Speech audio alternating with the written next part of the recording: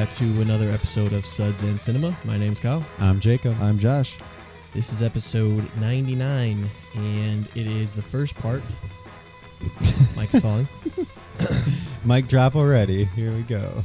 What's going on? It is the first part of a very special episode. It is our top 100 movies of all time. Definitively. Yeah. Based on Letterboxd From what entries. we remember. Sorry, should I be more specific? Our top 100 favorite movies? Yes, because That's implied when you say top 100. it is. Because definitely I put some higher, even though they're lower score, Yes. based on my bias. Yeah, I mean towards the bottom. Oh, it no, kinda my gets number- like that, but All my top 10 are 4 stars. could be. You should love it that much. So the way that we're gonna do this is we're gonna do.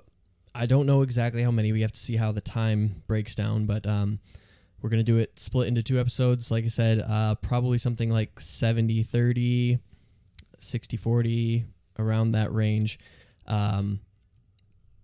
So top episode 100 will be the top however many. And our plan for the beer, because this is Suds and Cinema, is we are drinking 100 ounces each of beer. It's not all the same beer. We have a variety, and some of them are pretty special. And so we'll talk about each one as we get into it. And it's going to get rowdy. Yep. Yeah, it'll get interesting. That's a better way to say it. And I'm prepared. Oh, yeah, definitely. Got to get hyped for this. No, I mean, I have these here. Oh. What? Oh, okay. Oh, shit. Body armor. Body armor. Ready for me. Fuck you guys. Good with water. It's not enough. Need those electrolytes. Definitely. Got picklebacks later for that. Turn up. Okay, so let's just talk real quick about how this was for you guys. This as an exercise. Maybe if you want to briefly describe your list. How was it making this? Jake. It was so difficult. So it's really easy. Top 25 even was pretty easy, especially top 10. But the further you get out, the harder and harder it gets, because separating what is my 80th favorite from my 70th favorite movie, I'm just like, Yeah. they could just be flipped pretty much. It's like just tiny degrees of differences between that point. Yeah, I'll go. Josh is still. He had a little glitch in the matrix, and he's trying to correct some things. Yeah, for me, I didn't. Some people say, well, like, your top 100 should be all of like just whatever you have as the best movies, and making it. I definitely started off with that as a baseline, but then looking at it, it's like, well, I really, really love this movie, and I just rewatched it recently, and watching it with a critical eye, there are these flaws that I see in it, very obvious flaws, but I still love it so much. I've rewatched it more than any other movie. I have to have it on my list, right? Exactly. I did the same thing. So, and that's where like, a lot of the top ones are, all 5-star movies for me, but there are some other ones that sneak in there that are, not 5 stars, not even 4.5, but I love it immensely, and I've rewatched it more times than I can count, and I can quote every line in it. A lot of those are comedies, obviously. They typically don't tend to be the most well-made films, but you love them all the same for whatever reason. Some of it's nostalgia in some of these movies. So, yeah, I would say that's what it came down to. And then really mixing those into super well-made movies that maybe I've only seen once or twice. It's like, where do I put those? Because it's like, I love this. I obviously love this more. I know it more, but I think this is like a flawless film. Yeah, that's how I get sometimes, because there's movies that are like, yeah, I watched it. I only maybe want to watch that like one time, but it was like perfection for that one time. And maybe I'm not as excited to watch that a like second Lighthouse. time because it's heavy. Or, well, yeah, I've watched Lighthouse like 15 times. But some movies are like really heavy, or maybe they're really long and I don't want to watch it. But then an hour and a half movie I've seen 15 times. Yeah, exactly. Yeah. No, it's definitely. Yeah, I mean, I'll talk briefly because I am my list completely reset, so I'm trying to go off of memory. But yeah, it proved challenging, especially considering I haven't been able to log a lot of my movies, and it's Yeah, like, I can't go back. yeah, it's very like far. yeah, I mean, you could think of. I mean, anyone can say, oh yeah, I this is one of the top 100 movies, where you're like, it's like, how do you justify it, or like, is it actually comparatively to the rest of the 100? It's, it's difficult, but yeah, it's then like Jacob was saying, like toward the end of the list, it's like, And I definitely and know this is, like I said, based on a lot of mine are Letterboxd entries, because that's what we that's have. what I've- that's what I and we can- watched yeah, it that's- recently. yeah, that's what my standard is, I guess. I'm so. sure there's gonna be Mhm. movies you guys say, and I'm like, well, fuck. Of course, that should have been in my top 100, and Oh, now I yeah. put some random thing in there that was what I thought of at the time. But yeah, that definitely should have been above that. So yeah, that goes back to this episode being somewhat of a cliche now amongst movie podcasts.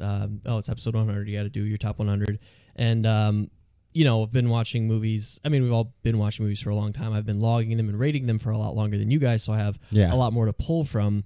But maybe in the future we can, like I said, do something special where we can revisit this as an exercise. We can publish these lists, and you can draw from them and say, oh, I wanted to put that in my top 100. Maybe now this will be something where you can draw from and say, I'll either want to rewatch this or check it out, and have we know our tastes and Yeah. what we're into. So Which mine is officially posted as of today. So okay, I'll post it. it is there. Yeah, I posted On mine. By the time you're Letterboxd. listening to this, Yeah, it will will be- already. All of ours will already be Yeah, exactly. public. So All right, well, that about covers the intro and things. Should we get into our first featured beer? Yes.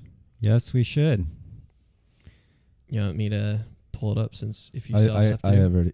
Or are you good? I feel good enough. Okay, let's do it then. I have it brought up right here. All right, so we are starting with Pie Face. Now we have, I think, 5 or 6 beers here that we're going to drink over the course of the I episode. think it's more like 7 or 8. Okay, 7 or 8, sorry. We're starting from light to dark, so we're going to start with the fruited sour, of course. And this is a banana coconut cream pie fruited sour from Hoosier Brewing, new brewery that we Which have is not had. obviously Indiana. Yeah. Mm-hmm. Well, maybe not obviously, depending on where you're from. I'll read the description that's on Untapped here. Coming in at 5.5% ABV, dessert in a glass, banana up front of the palate and the nose, then a rush of smooth, silky coconut smothered in a graham cracker, cinnamon, and vanilla blanket sends you to the finish line. Super smooth mouthfeel and not too tart.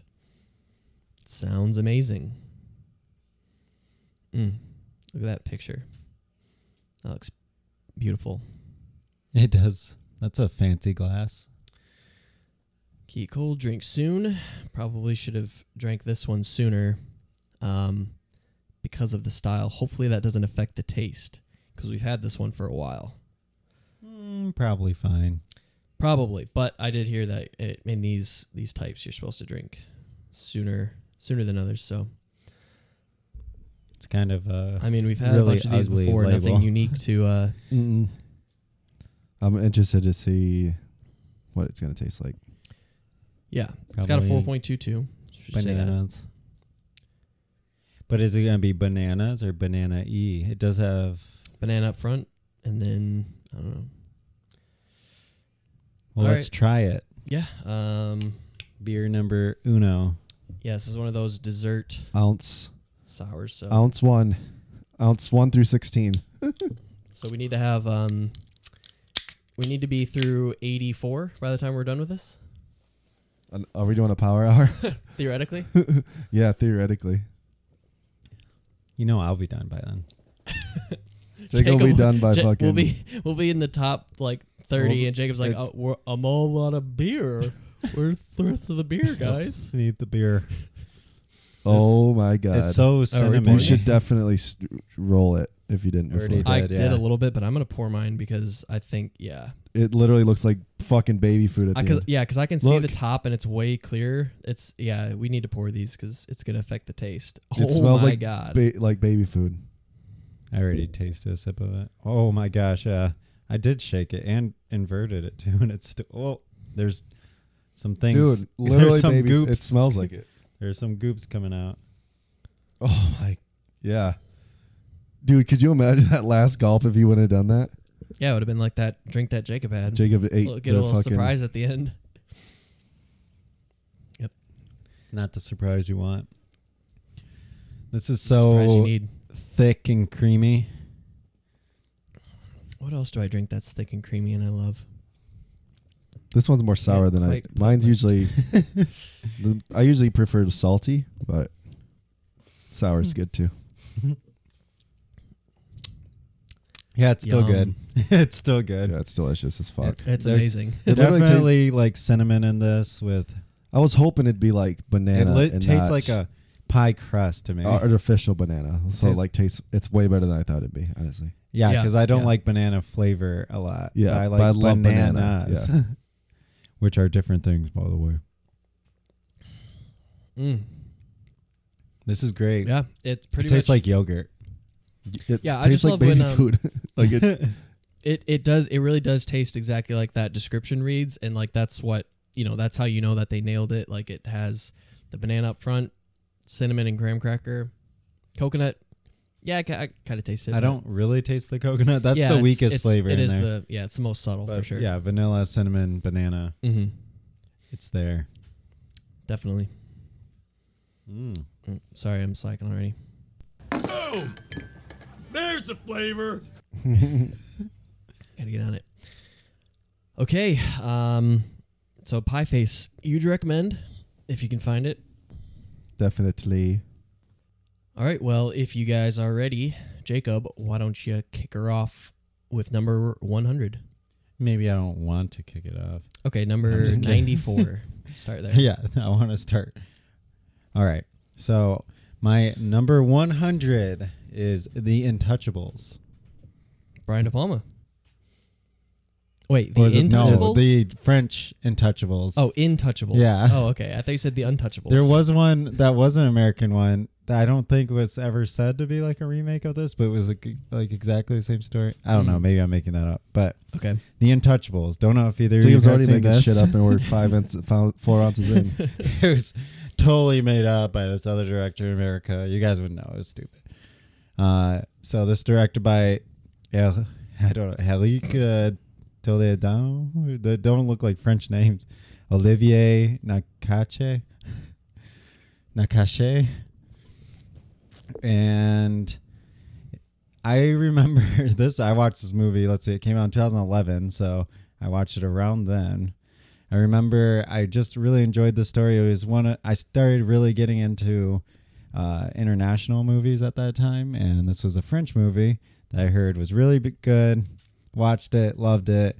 It was basically a story of a caretaker who's taking care of this like rich guy in a wheelchair, and then they became like a friendship and just that bond over time. It was basically just their story of the older guy who kind of gave up, now he's paralyzed and everything, and then the younger guy who gave him reasoning for caring at all again, like living life again, showing him he could still live life despite his disability. And yeah, it was just a really heartwarming story from what I remember. Don't remember a lot of details, but a lot of it. I did like it a lot. Enough to make my top 100 apparently.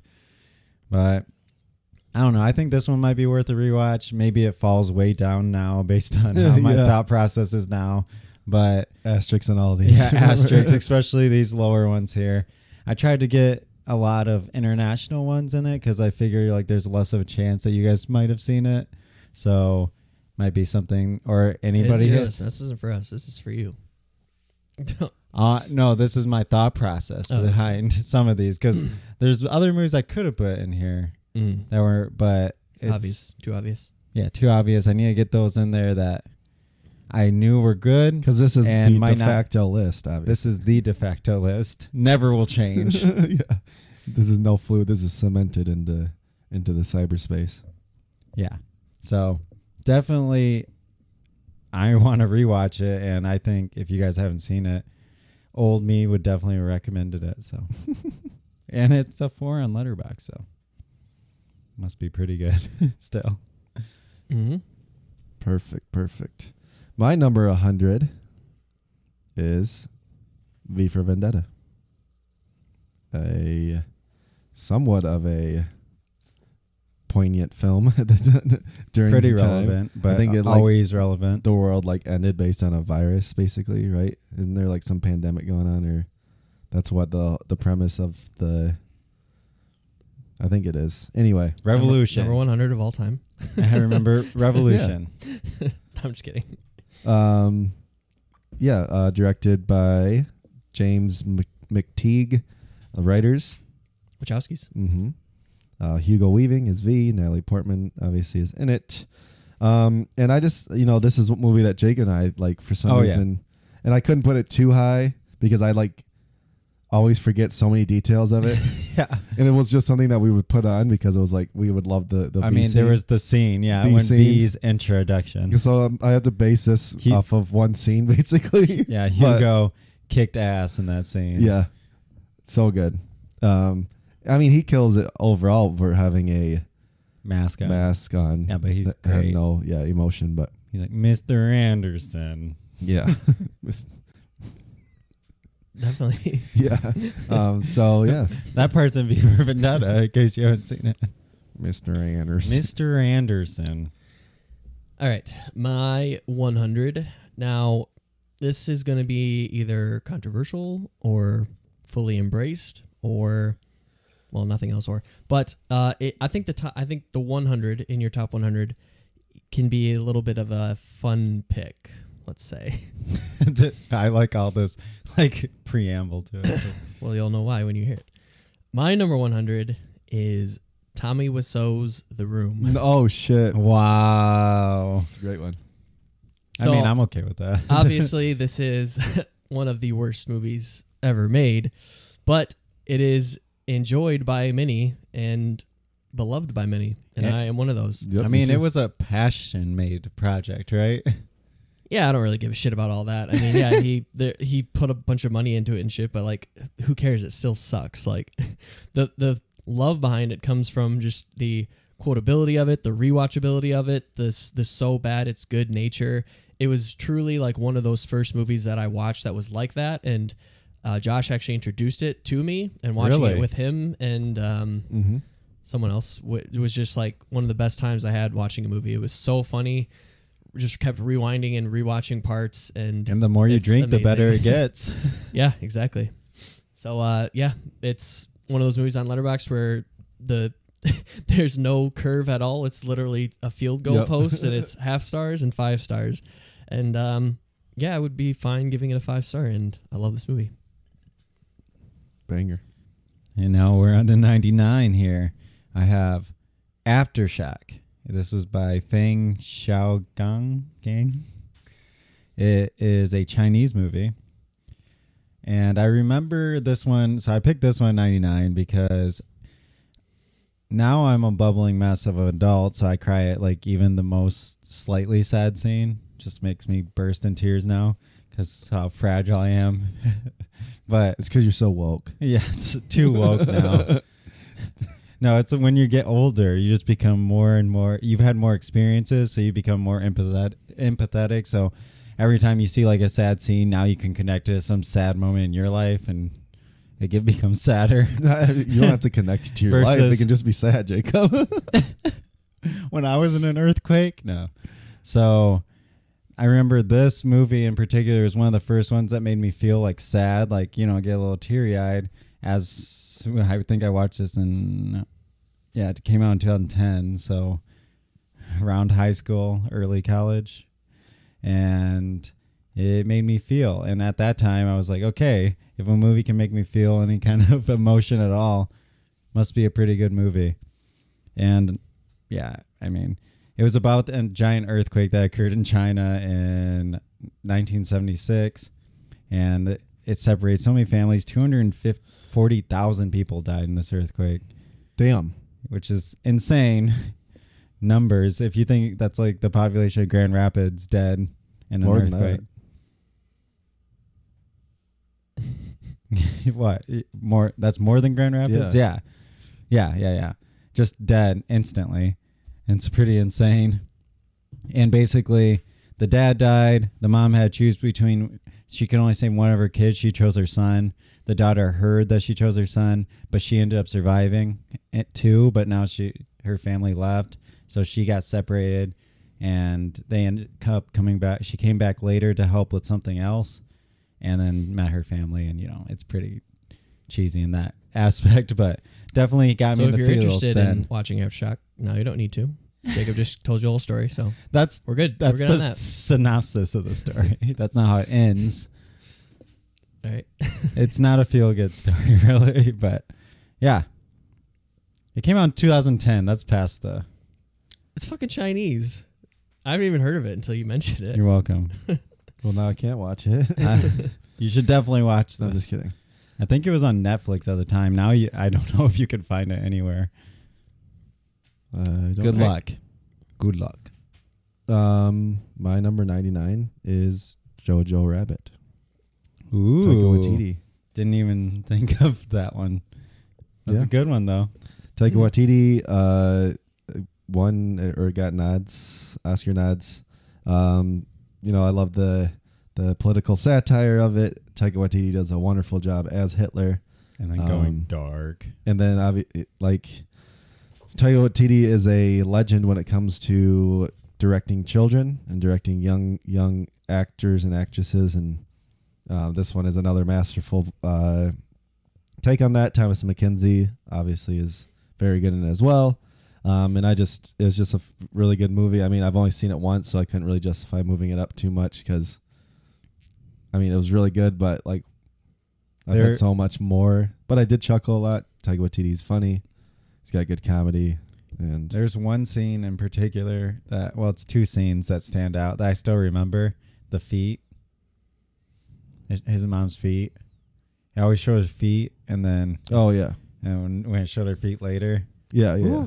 Or shoes. Yeah, shoes. Yeah. But, yeah. Yep. That's good. Good scene. All right. My 99 is Waiting. This is from 2005, directed by Rob McKittrick. And it is his only directing credit, which I think is kind of a shame. I mean, he wrote the sequel, which is shit, and he wrote Tag, which is shit. But this movie is just I don't know why it doesn't get too much love. Love Ryan Reynolds. It doesn't get too much love. No, but I think they're the comedy in this is so genuinely funny. There's a ton of funny people in it. I think the editing is amazing. The way that it cuts some sequences aren't really happening, and just how it ties all this restaurant together. And I've heard a lot of people that actually work in the service. It's very relatable, to a heightened degree. Oh yeah, it's relatable. Hyperbolic of a sense, but definitely conversations that they have. And yeah, exactly. And just the demeanor of certain people, and you you know that hard. feeling of somebody coming in 5 minutes before they close, and it's oh, fuck you, you hate, just all that shit is so relatable. I think it works on a lot of different levels, and definitely one that I've seen a lot, and I see the flaws in it. I don't think it's a perfect movie by any means, but I still love it, and I think it's a great comedy. Agreed. 98. Moving on. You should only have had 2 ounces of beer. I'm almost finished. Oh my God, Jacob. Jacob's fucked. You're not that much. I know. That's probably yeah. I've had more than that, but I'm just saying. And I feel it already. Let's go. Just a joke. Go, move on. Anyway, move on. I have The Girl Who Leapt Through Time. Probably another one. Never Maybe heard of her. Kyle? No, you haven't? Is this an anime movie? Yeah. Okay. I've heard of it, yeah. It's by Mamoru Hosoda, who did Summer Wars, which I loved, and also Wolf Children, which was really good. Mm-hmm. He's kind of like the other Miyazaki without being Miyazaki. He doesn't have quite the acclaim that Miyazaki does overseas here, but he always is pumping out super consistent movies that are fantastic and look good. And this was one of them. And it's beautiful to look at. The story is very cool. Time traveling. So I know, Joshua, you like time travel and that complexity and stuff. Here you go. Girl Who Left Through Time. We're in. I'll wait till I get to mine, but time travel. I'm with you. So, yeah, it's definitely well written. Looks great. Subtitles. So, got to get through that. Enjoy it. It probably is dubbed too. I don't know. But I had to get one of his movies onto the list because I don't think, even though in some circles that director is extremely well known, I think outside of those he's not known at all. What did you say his name was? It is Mamoru Hosoda. And all of his movies have like really high ratings. He did a Digimon movie, I think, which Summer Wars basically felt like Digimon, so it makes sense. But yeah.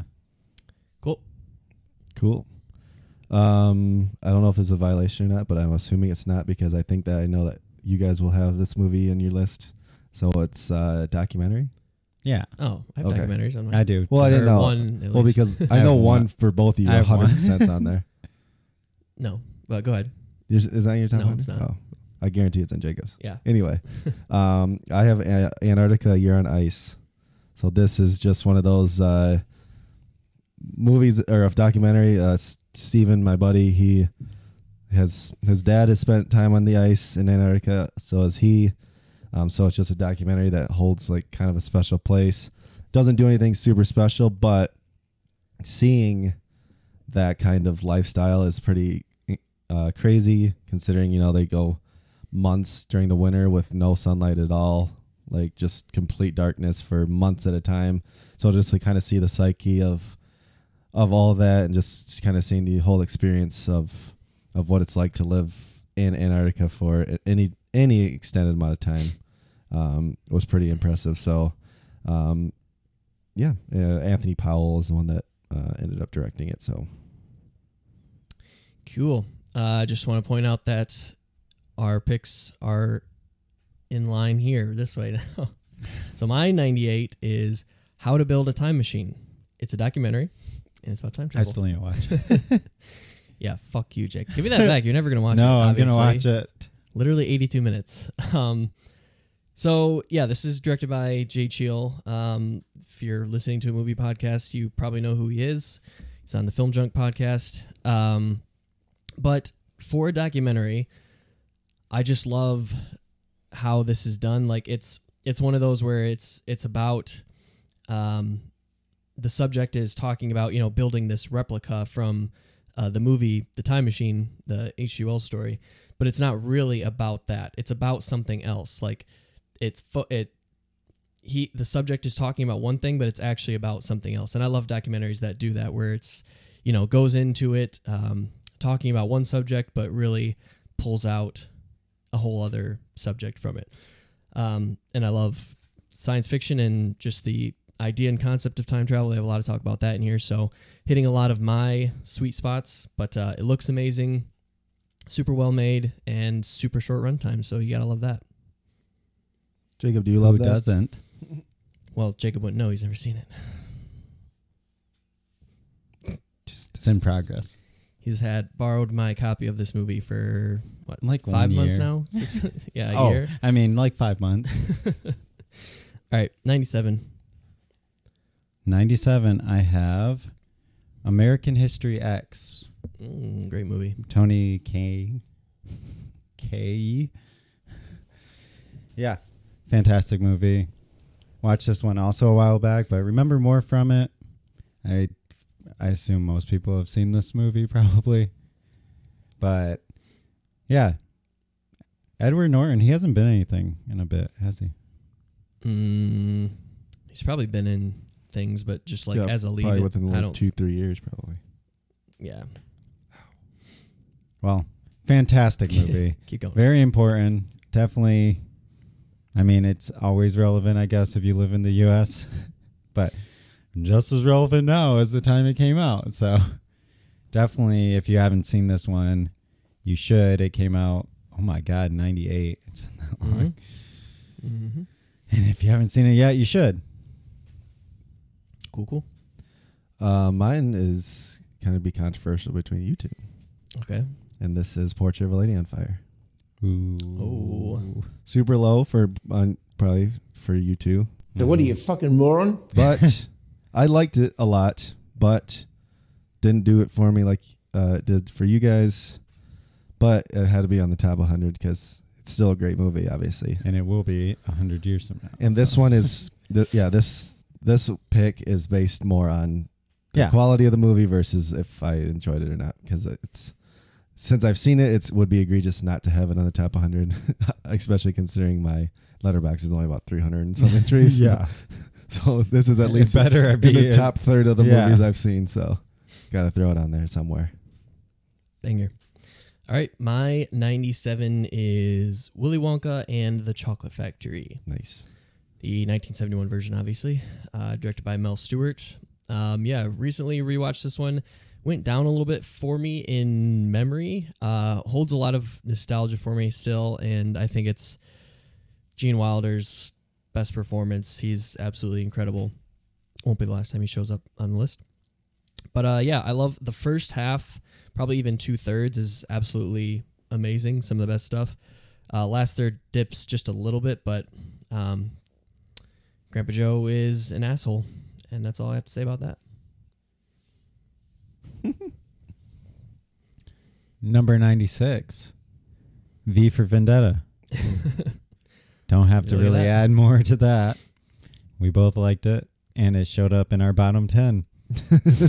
Perfect. I have another Taika Waititi movie is my next one, and it's Hunt for the Wilder People. Ooh. Again, going over Taika Waititi, he does great with child actors. Obviously, this is one of them, as well as Sam Neill, isn't it? Kills it. Two great child actors. He's the biggest child of them all. But yeah, just a great relationship between the two. Great writing, funny, has all your elements that you would want out of this kind of movie. Rewatchable. Super rewatchable. Yep, haven't rewatched it, but I have. I rewatchable. watched it twice in like a week. A 101. I think I've seen it 3 times. It's a 101 minute runtime, so short, relatively, and yeah, fun. Cool. All right. My number 96 is the first appearance of Bong Joon-ho, and it is Snowpiercer. His mother. Oh. Haven't seen Mother. This is a movie that I used to think was flawless. I still like it a lot, but went down just a little bit on rewatch. But I love this story, this world that he creates. It actually made me interested to read the graphic novel that it's based off of, even though I still haven't. But just the simple nature of being on a train, moving from the back to the front, I think is like an amazing framing device for the film. And then the obviously social commentary that they weave in through that as they go from car to car, moving up towards the front is amazing also. And the reveals and twists and everything, it's very Bong Joon-ho-esque. And I love it. Snowpiercer. Also, Tilda Swinton in this. Yeah, Her just transformation, crazy. Yeah. She likes to do that. Yeah, very Loves it. much. She has that look. It just can work. All right, coming in at 95. I'm sure this is on at least Joshua's list. I have The Bourne Ultimatum. mm-hmm. And these ones don't hold up for me as much now because I'm very much over the action style of like camera being thrown around with the action. Feels cheap to me now. It's like a way to hide good choreography, but and now I can't tell you what the fuck the stories were about even when I watched them at the time, but just the nostalgia, and I know they are really well made movies. The acting was well done. The action is overall good. It's has that just classic. I mean, Bourne is just gonna hit our generation and will be those that we look back to almost 007 like, even though 007 is still going. But yeah, fantastic trilogy. There's 5. Yeah, No. 5. Quintilogy? Yeah, Quintilogy? Quintilogy. No, it's obviously the trilogy is Yeah. where it, The Bourne It's amazing. Conspiracy Ultimatum. the then- trilogy. I Then even Jeremy like. Renner. I don't mind Legacy. People shit on that movie, but I don't mind it. Mm-mm. I thought the newest one is worse than Legacy, personally. Yeah. I think it's called just Jason Bourne. Yeah. All right. But Anyway. Ultimatum, fantastic end to that original trilogy. And yeah. Gal's boy, Paul Greengrass. My boy, sure. 95. My first of 3 in a row of the same director. In a row. Ooh. Oh god. Oh, I know it there. Okay, good. Yeah, you know the director probably. First, Oh, maybe I don't know it there. Good. Hot Fuzz, Edgar Wright. Ooh. That's new because you hadn't even watched them before, like Yep. this And year. this one, obviously, I liked more than Shaun of the last Dead. year. Shaun of the Dead did not make the cut. That's okay. Wah, wah, wah. But, Oh, I thought you were saying that you're gonna have all 3 of these in a row from the trilogy. oh, no. But the same That's what I- director. Of, Okay. Yeah. Yeah. That's what I thought you meant. Nope. That one didn't make it. But movie 2 of the Cornetto trilogy, Hot Fuzz. Great movie. It's funny. I thought this one was borderline with Shaun of the Dead because they're both similar to me, but I think Hot Fuzz is a little bit funnier and it's more of like, I don't know, my style, I guess. But it's a little too Edgar Wright in this one at times. Speaking of Edgar Wright, did you know he did that Squarespace commercial with Zendaya? Really? Did you see it? The halftime No, I one? didn't. The seashell by the seashore. Yeah, I saw it. Yeah. That's Edgar Wright directed that Okay. and edited it. If you can watch the video, it's It's great because totally I Yes, watched like- that yeah. when the game was on. I I didn't- didn't, but I didn't. I didn't yeah. see it. it's great. But anyway, yeah, Hot Fuzz. All right. My 95 is The Good, the Bad, and the Ugly. You would think this would be higher, especially people that know me because of how much I love spaghetti westerns, Tarantino, this style of movie. I do have just a couple problems with it overall, but due to its influence and everything else surrounding it, I still think it's amazing, and it's probably the western that I've rewatched the most. So it's, I still love it regardless of those things that I don't like. But yeah, the character of, man with no name, blue eyes, whatever you want to call him, the back and forth with him and Tuco, what's the guy's name? Eli Wallach in this. Like, that's the chemistry in this is the best of the trilogy, and I don't know, just something about those two together makes this more rewatchable than a lot of other ones. And people usually tend to think westerns are kind of slow and boring, but this is not. It's super rewatchable, even though it's super long. And the score by Ennio Morricone is absolutely amazing. So check it out. Check it out. And check it out. I will eventually. Coming in at 94 now, I have The Raid, Gareth Evans. I wanted to rewatch those before the list, but Yeah. didn't get to it.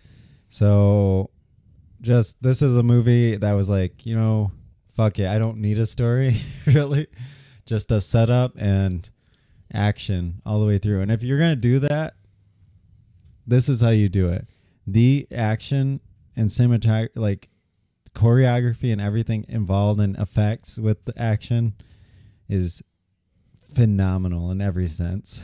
It is the most simple setup story. Just start at the bottom, move up almost like you're a game, and you have to go up each level until you get to the end, and that's it. It's just and then just action, balls to the wall action, like until the end, and it's amazing. It's one of the, if not, it's definitely one of the top action movies ever made, and it's an Indonesian movie directed by American. Gareth Evans, American, Yeah. Welsh, Well, yeah, Welsh he's- born. Yeah. Yeah, and which as we learned, even great directors kind of struggle directing with people in other countries. Well, he didn't. I guess it doesn't matter when your story's not that important, though. Yeah. Yeah.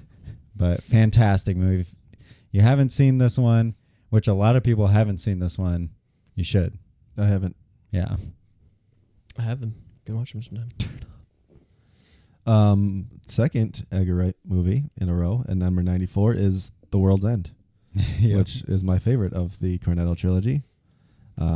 See, that's the most controversial of that right there. which yeah, We agreed. Yeah, I remember. That whole I trilogy. remember. Yeah, which that was in a premium. So listen to Yeah, that. My Bandcamp. premium. Yeah. Cinema.bandcamp.com. Yep. Let's check out the Cornetto trilogy premium. But yeah, I love the going to the bars, the camaraderie of everything. This one is like super outlandish compared to all of them, but I think it just works really well in the space. I think the editing in this one is Edgar Wright finally got his groove, and I think that like from this moment on, pretty much his movies have just been getting better. Wow. Arguable. His most recent one, arguable, but The Craft might be yeah, better than it ever has been, but yeah. definitely. To be fair, the newest one he's experimenting again, so it's more experimental for his style. No, I liked it more than all three. Yeah, I know you did. I'm just saying. So it's a little bit different than these ones, where Right. But I definitely think that he started getting different flavor. really getting into his wheelhouse there of what direction he wants to go and everything. So, yep, 94. Cool. My 94 is a classic comedy called Tommy Boy. No, One I of the thought it'd be movies- higher. Honestly, When I rewatched it again, one of those movies I rewatched with a critical eye.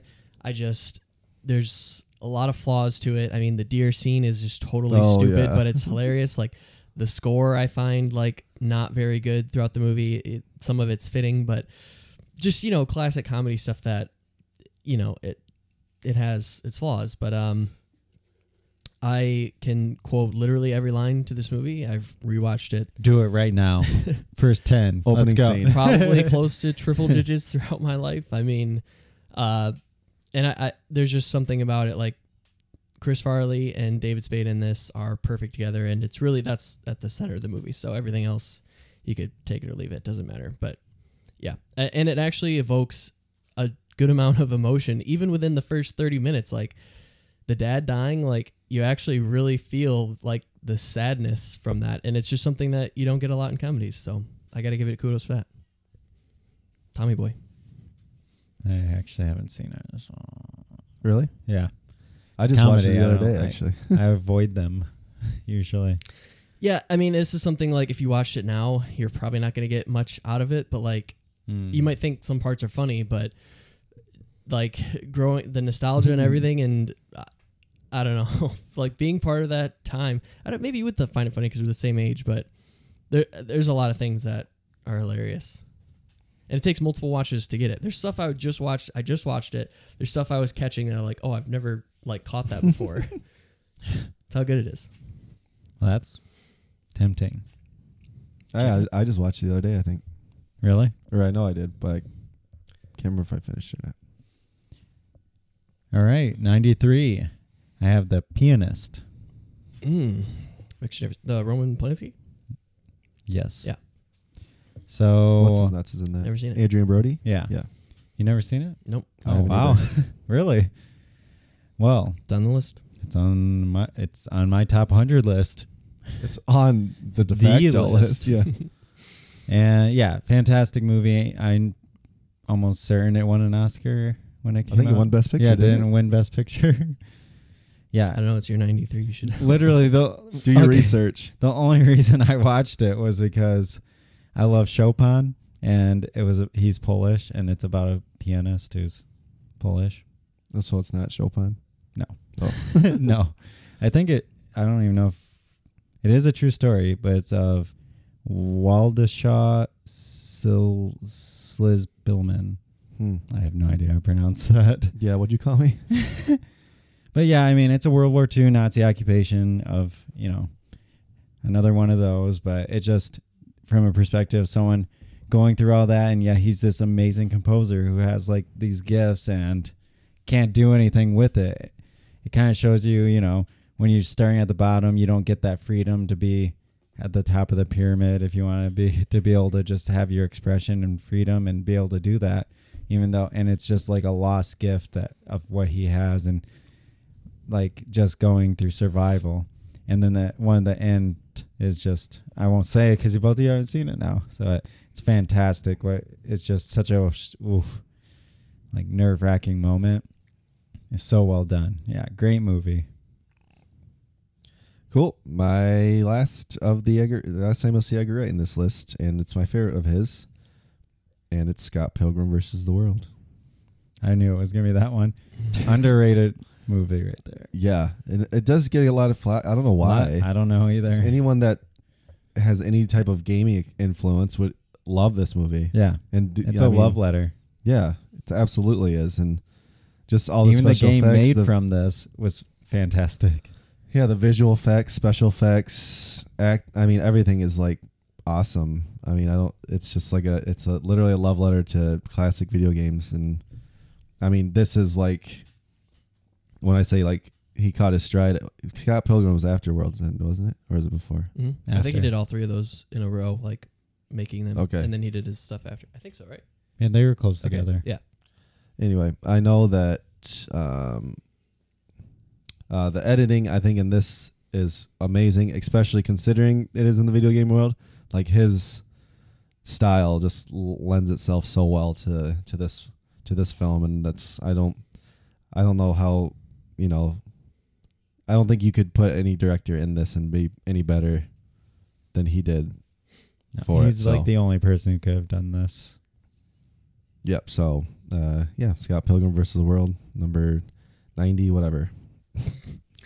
93. I think we should try to keep track.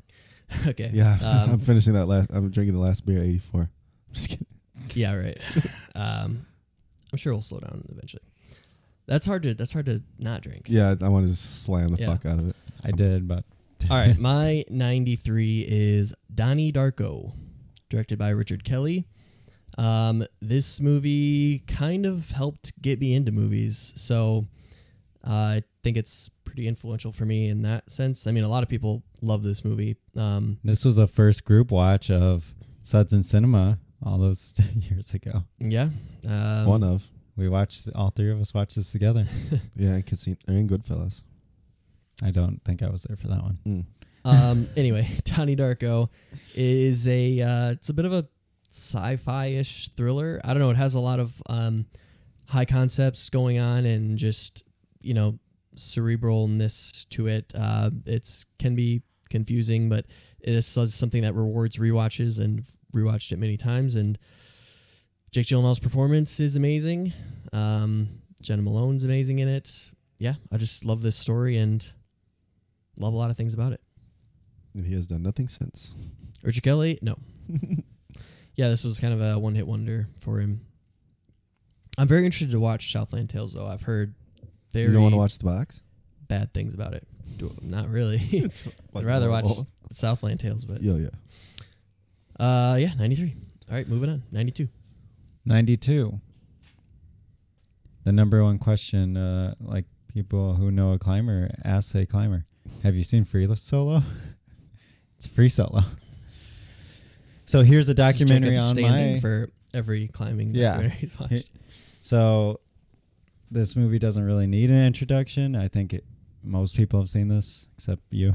Probably. Can you see it? I've never seen it. Yeah. You haven't seen Free Solo? No. What the fuck? I'll watch Free Solo when you fucking watch How to Build a Time Machine. How Boom. about that? That's fair. Yeah. Free Solo. The most known climbing movie ever, except maybe now The Alpinist. I've heard more people talk about Alpinist. Yeah. And yeah, it's fantastically shot. It's obviously beautiful, shot in Yosemite. But the story behind Alex Honnold and his personal story was very well done because he's a interesting guy. And it's just, it's just such an amazing story that's not repeatable. I don't think anybody will ever do anything like that ever again because there's just no point except being the first person to do it. So Kyle just keeps hitting the mic. My mic. It's fucking headphones are huge. Amateur over here. I can't turn my Episode head. 100 and just keeps... Well, I'm in a new seat. Everybody should know that. I'm in a new seat, okay? Well, you didn't state that before, so... Well, they know now. Moving on. Moving on. Number 92 is one of the best action movies that I think, especially considering the budget. Upgrade. Most talked about movie on Sudson Cinema. And maybe no, that talked should be- out again. Wait until number one hits when it's Dave Made a Maze. Yeah. I told Fuck yeah. I told Jacob, you should better throw it in not be just on out of. the I List. told Trevor I was gonna do that. I'm like, and then Dave Made a Maze. You should have put it as 100, or you should like just deep as hell on the thing. Anyway, yeah, Upgrade, micro budget. Talked about a fuck ton of this. Special effects incredible. Lee Winnell, great. Continue to be great. And Invisible Man. Sorry. Continued his streak. His streak of greatness. Yeah, I mean, we talked about it enough on this show. I don't really have to go into it too deep, but yeah, I was surprised. I wanted it to be in the list because it's great. Okay, my 92 is another comedy. Had to fit in The Sandman somewhere, and that is Happy Gilmore. Ugh. I love a lot of early Sandler films, and kind of even using this as a stand-in for some of those, but it is my favorite of those, so it just fits nicely in there. He's like 50 First Dates, a little higher up. No, I said early. Just go No, with that's it. kind of early, yes. But yeah, no, I mean, a lot of people interchange this and Billy Madison. I think this one's slightly better. Just the sports angle works. It makes more sense. I mean, none of his movies really make that much sense, but the plot to Billy Madison is just crazy. Anyway, Happy Gilmore. Yeah, again, one of those super quotable movies. Probably could quote the majority of it, and it's super funny. I think everybody's seen Happy Gilmore, so. Yeah. Steven actually today was watching Waterboy. And he goes, "Is this going to be in your top 100?" I said, "Maybe top 100 worst movies I've ever seen." And then a he said, sports "Well, movie with Adam Sandler. He goes, That's a yeah." He goes, "Well, what about Happy Gilmore?" And I said, "Not even close." I hate Sandler movies across the board. -1. Well, you Minus hate one, Hubie funny Halloween. movies, so. Uncut Gems. Hubie Halloween. Hubie Halloween is the only. Oh man, that was atrocious too. That was average. Averagely bad. All right, whatever. Move on. Moving on to 91, I have Creed 2. What the fuck? Not one. Or is Not one one. later? This was by Stephen Capel Jr. or Capel. And reason why this one's here. So Rocky 4 is my favorite Rocky. And this was basically the sequel to Rocky 4. And it was also the sequel to Creed, which I thought was really, really good. And then this one came out, and it was also, that's hard to follow up because different director and coming off a movie that was good and trying to do that sophomore movie. And it was also good. It arguably better. But it's a different director. It's different director. Yeah. That's well, what I like you said. said, sophomore movie, but I don't know. Well, That's a weird sophomore of Creed movies. Sure. It's the second Creed movie. I know, it's just a weird So it's hard term coming off. for- Well, a lot of times, you could get like, let's say Dune was made by Denis Villeneuve, and then that's Dune 2 was someone else. It could be terrible. It's hard to follow up a good movie. Yeah, I get that. I'm saying the term sophomore is weird to use when it's a different person. I said a sophomore Creed movie. Okay. I just said it's weird. It's I said Creed's wrong or sophomore anything. year. It's weird. Fuck. Is that it? Grammar Okay, Nazi great. over here. Done. Speaking of Nazis, number 90 is no. That was number 99. Jojo Rabbit. Yeah. Number 91 No. is Insidious. Ooh. Had to throw The it in one. there. It's standing in, so I had Malignant, and it made me think of. yikes. I love Malignant, but it made me think of Insidious, Insidious. and how Insidious is better. So Definitely. it stands in for James Bond movies because Conjuring falls in that wheelhouse too. But Insidious, I think, is the best of James Bond films. So there's my stand-in for James Bond with Insidious. Gotta show him some love. All right, my 91 is Red Rocket. Very recent movie. Literally just came out a couple months ago. And I've already talked about it on the show probably, well, I don't know if I did a review of it, but at least once before. So check out top 10 movies of 2021 to listen to that. Basically, this is on here because I love Sean Baker, and I've already kind of conceded that I probably should have given this a 5 when I first watched it, but I usually hold off on that to make sure that I love it that much.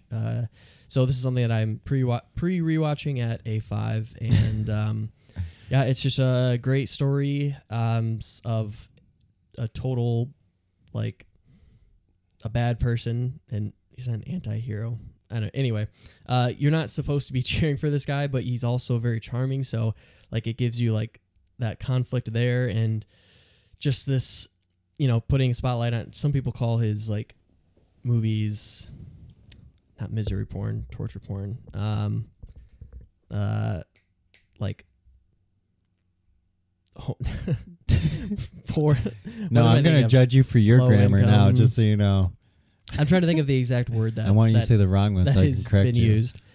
Anyway, they think he like is not glorifying, but like using the subjects and that area and all that stuff to like get content for his movies.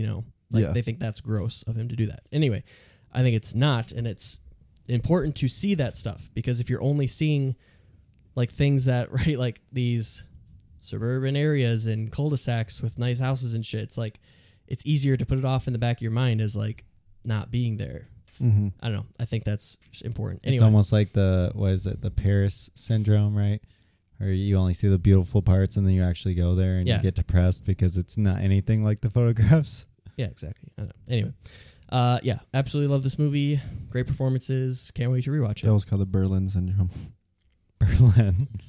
That's a movie. Yeah. 91. All right. Number 90. I have 12 Years a Slave. Steve McQueen. Much better than the other Steve McQueen movie. No, I'm kidding. Great feel-good movie. Love it. Yes, all of his, that's the only kind of movies he makes. Anyway, yeah. Another movie that in the Oscars there. I mean, it was tragic movie. But another one that's really important. It's just kind of crazy to look at, like, because it was someone who was free, becomes a slave, and then that kind of story of... How long were they a slave? I'm guessing about 10 little years, over a decade. 11.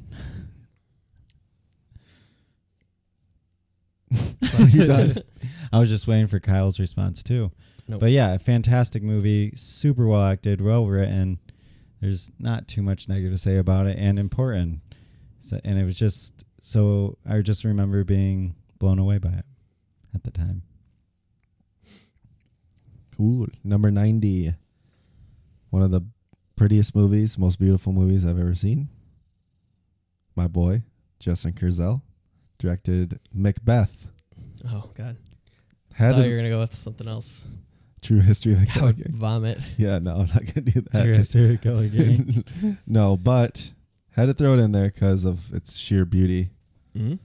And yeah, it is stunning. Obviously direct from Macbeth. About literally, you might as well just copy and paste Macbeth on a screen, and that's what you get out of this movie. But cut out some of the fat and cut off some of the, yep, exactly. So had to throw it in there. Obviously, Benedict Cumberbatch, Fassbender kills it. Benedict Cumberbatch, fantastic in this one. James Van Der Beek kills it in this role. Let me tell you. Yeah. So Macbeth, number 90. Okay, my number 90. My number 90 is Shoot 'Em Up. Oh God. This is a movie from 2007. It's directed by Michael Davis. Probably pretty well known in the action film world, but might be Is Wanted next on your list? Might be unknown to most people. I don't know how I discovered this movie, but I remember owning it and just rewatching it constantly when I was younger. And I mean, it is that kind of movie, right? Like very much aimed at teenage boys, and just ultra violent, super over the top, stylized. Like it is so stupid, it makes no sense. The the budget is very low, but it has Clive Owen in it and Paul Giamatti, which is amazing, And and isn't Monica Monica Bellucci. Bellucci, yeah. Yeah, just like the props and everything. Like they have a baby in it. It's constantly like super fake, and like the baby goes through so much shit like that it never would survive. But I feel like it's so self-aware that it's not trying to be anything more than that. So I forgive all of the bad stuff because I know exactly what it's trying to be.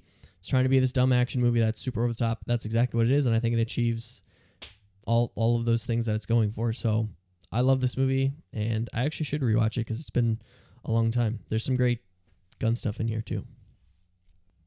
All right, we are 10 down, and we're moving on to the next beer.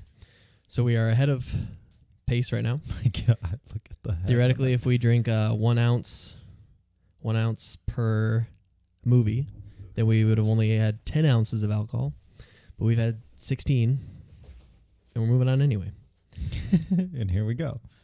So this is a Trappist ale, right? And what does Trappist mean? So what is this called? Okay, Westmail. Am I doing this pronunciation right? Westmail. Is that it? I say West Mall, but West I Mall? don't know actually. It's Westmail Belgian. Trappist triple. It holy shit! Look at that. It's a Belgian triple. Brouwer der Trappisten see. van Westmaal. It's in Flemish. I don't That's know. the brewery. Das ja. Brouwerij der Trappist van Yikes. Westmaal. Yeah. So Oh no. Belgian triple. Oh, Oh, you fucked it up. Ah. It's better there than the carpet. This thing has the biggest heads I've ever seen. I literally think it's been fermenting in the bottle. So this is going to be very carbonated. Not anymore, though. Probably was too cold when he opened it. I'm pretty sure it's been bottle fermenting too. For years. Oh my god. Dude, there's like, I'm not even pouring it that. Like, I'm pouring it slow as hell. Yeah. So a Trappist talking. means that monks made it. So this was made in a, where's monks at? What is that called? Belgian. No. Video content for the Instagram. Josh is Oh, yeah, my fucking spilling shit. the beer. My God. Not a mosque. Where do monks live? Monasteries? Monasteries. Thank you. Jesus. Well, God, somebody help me. God, sorry. So it was made, yeah. So this is actually by monks. So that we talked about that before. They can only make so much a year, and they're not allowed to drink, obviously. So they don't know what it tastes like. They how do they do it? Like the best chefs? So they have they can't so. taste it. They have a recipe, and all they do is sell this in order to reinvest in the church. So the monastery, the church. So this is how they make money, raise funds for themselves, is they make beer, but they can't drink the beer. But they have people drink it for them, I assume, and test. Right. Yeah. Well, the recipe hasn't changed since 1956, so I'm sure they've got it down to a science by now. I'll just go ahead and read this description here on Untapped.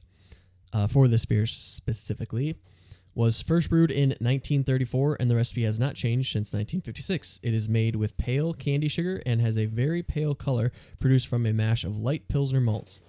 Wait, Pilsner malts. I was like, there's an extra E in there, so I think I'm saying that wrong. Pilsner malts. Styrian Goldings hops are used along with some German varieties of the classic Saaz Pilsner hop. After a long secondary fermentation, the triple Westmail is bottled with a dose of sugar and yeast. This beer holds up well. This beer holds up well in the bottle over time and seems to soften with age. Oh, so this is even better. Here we go. It's gonna Okay, be, so it says Best Buy 2023. So it's got a whole nother year before it's like my God. conditioned fully. So what is the vintage of this? 2021. Okay. I think And which means it was March. probably done in like 2020. March 2023, best before. No, it was bottled on 05, 09, maybe. 09? It says 05 00109. So 05-001-09. Yeah, I think they do year, month, day, maybe. I don't know. Either way, so it's old. So it should be nice and soft. We're almost to the peak. Product of Belgium Trappist Monastery. You could have read that to me 10 seconds ago. I was too busy making a leaving mess. me. No, it was made in Moscow, according Yeah, to I was Jacob. making a mess. I said it's not a mosque. It's They're both for people of some god. you know the mausoleums that the monks are at. Montessori's. The monstrosities that they stay in, right? That's what they're called, monstrosities. Shit.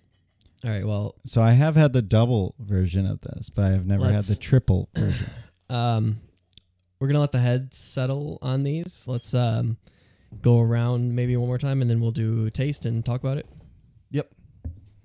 So we're on 89. 89, I have Silenced by Hwang Dong-hyuk. A Korean movie. Sorry, what was his name? Hwang Dong. There it is. Thank you. Hyuk. So it was another very sad one. Apparently I just like traumatic movies. None of them have been that happy so far. So yeah, this is one of the first Korean movies I watched, I think. I was going on a huge kick around this time. This is when I discovered, now I guess Bong Joon-ho would have been earlier because I was in high school. But when a huge Korean film clip, whatever. I'm already drunk. Time to cut this off. Came out 2011. Very good. Very sad. It was about a true story about this teacher who was part of this school, and the school was hearing impaired, and they were abused in many ways, and it was kind of he was trying to help them. So very powerful, very well done, sad. All the things I like. Okay.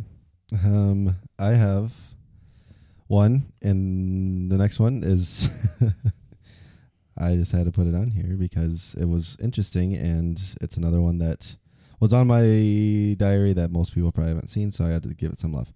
And this is Daniel Isn't Real, a Adam Egypt Mortimer film. He's only made one. Classic. And I really like this movie. It's kind of in the realm of like Donnie Darko, like has this like idol that kind of tells him, like an evil that tells him what to do and all that fun stuff, and then trying to use his body to get out.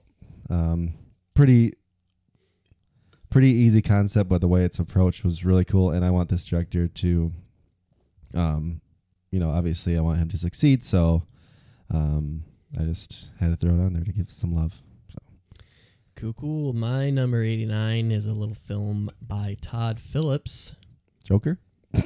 It's one of his comedies, probably. Old school. Yeah. Old school. Another comedy that, yeah, I can see a few flaws with it, but I think it's one that just succeeds at everything it's going for again. Just the concept alone is hilarious. These old guys getting back into that, reliving the college days. Watched it, around that time of end of high school, going into college, and just a very prominent time. And I think it's hilarious, and I don't know, love it. What else can you say? Moving on. Or do you want a drink? Oh yeah, we should drink. Okay. I'm excited about this Pause. one. Well, what does Josh think? Because he's not like Belgians. Yum. No, it's Man, it's that got is quite hot. That is way sweeter than now, though. You think it's sweet? It's pretty sweet. I think it's like bitter. Yeah, it does have I know what you're talking about, that bitter aftertaste. The bitter afterbirth. An oaky afterbirth. Yeah, it's not. See, I don't taste the The esters. Let it warm up. esters. Yeah, Let it warm up. Yeah, I think it does. Probably should warm up. I don't even know if Just it good. said We it was should supposed to be served. Force us to slow down. I'll just hold it in my hand as well. There you go. Warm it up with my body heat.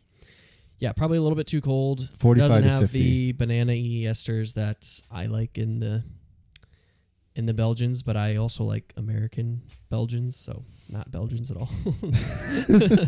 I like golden. Belgian. I like I like Belgian style beers, I like not golden Belgian ales. beers. Yeah, Belgian styles. What is that? The do? No, I like Belgians as well, but That was French. Or I think Canadian. my favorite Belgian styles are made in America. So Yeah, I was gonna say. all like my highest rated Belgians are from U.S. breweries. Except one was Down not. the do. Down Oh, the Down do. They Do is It's Montreal, so it's well, French okay. Canadian. Yeah, Still North America, but yeah, exactly. Still not much. they closer, speak French. Not much closer to So this is Belgium. supposed to be served at 45 to 50. So, and that fridge is usually like I mean, I think this is. 34. I think this is very good.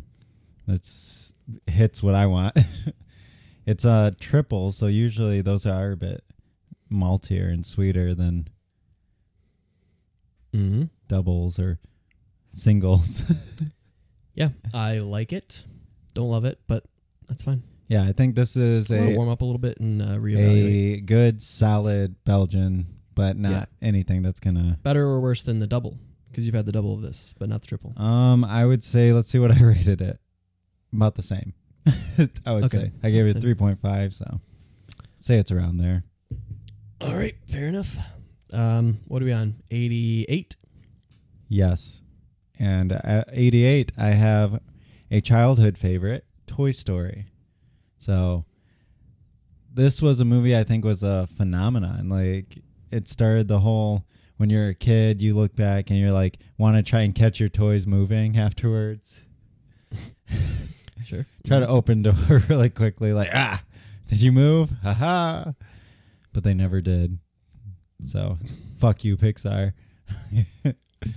So yeah, I don't think the CG holds up very well today. I think it But it was looks, also made in it was made in 95. 95. Shit. 95. Yeah. So the CG looks rough now. I watched a little bit of it not too long ago and I'm like, oof, it's pretty hard now, especially when the newer ones are great and they look 100 times better. But for the God, time, that opening scene in 4. yeah. Scene 4, yeah. The rain. Yeah. That's insane. It's insane. And now you look at this and you're just like, ugh. But, nostalgia is strong with this one. And it's still a good movie. It's very, they didn't know at the time it was going to be this whole thing that would go catapulted on. Pixar. Yeah, literally. And I think everything else holds up well. Just, I guess that's the kind of difficult thing with CG is you can look back at hand-drawn movies from this I don't think time. the CG needed that much though. I think that's why it's like so timeless because you don't need the CG isn't like because heavy. it's toys, right? Yeah, And they only animated one human right. or two. Sid You ever- and Andy. Andy. But I will say just a lot of the details and stuff and backgrounds and just Mhm. little things just make it look so much worse. I'm not saying it looks horrible, but you look back at like animated movies from that time and they still hold up amazing, right? And then you watch a CG movie from that time and you're just like, I mean, same thing with practical and special effects. Practical and CG effects. yeah. They're both special effects. Practical always hold up more. So Still good. My next one is a horror movie by Aaron Moorhead and Justin Benson and The Endless. The Endless. Yeah. We reviewed Synchronic that they did. Mm-hmm. I've seen The Endless. And they also did another movie called Spring. Haven't seen that one yet, but it's Spring is kind of like similar to this. That was like a shorter film. Anyway, this movie I originally watched. I forget when I watched it, but I liked it originally. I think I've seen it like 3 or 4 times now, and it's like one of those movies that as I was scrolling through my list, I'm like, damn, I do like really enjoy that movie. Like ultra low budget, but the concepts are really cool. The size of these little areas are all cool, and just the way it's handled, I think, is really awesome. Especially like considering that they're the directors and lead actors, so it's like just felt like a very conducive movie. So Or is that the word? Conducive movie? Cohesive. Cohesive. Yeah, I'd say conducive would be like, conducting. Yeah, well, that too. It conducted right into my pants. The Endless.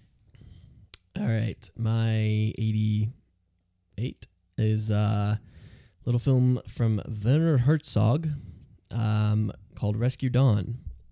Made in 2006. Never heard of her. Stars Christian Bale. My boy. Yeah, I think you would like this one a lot.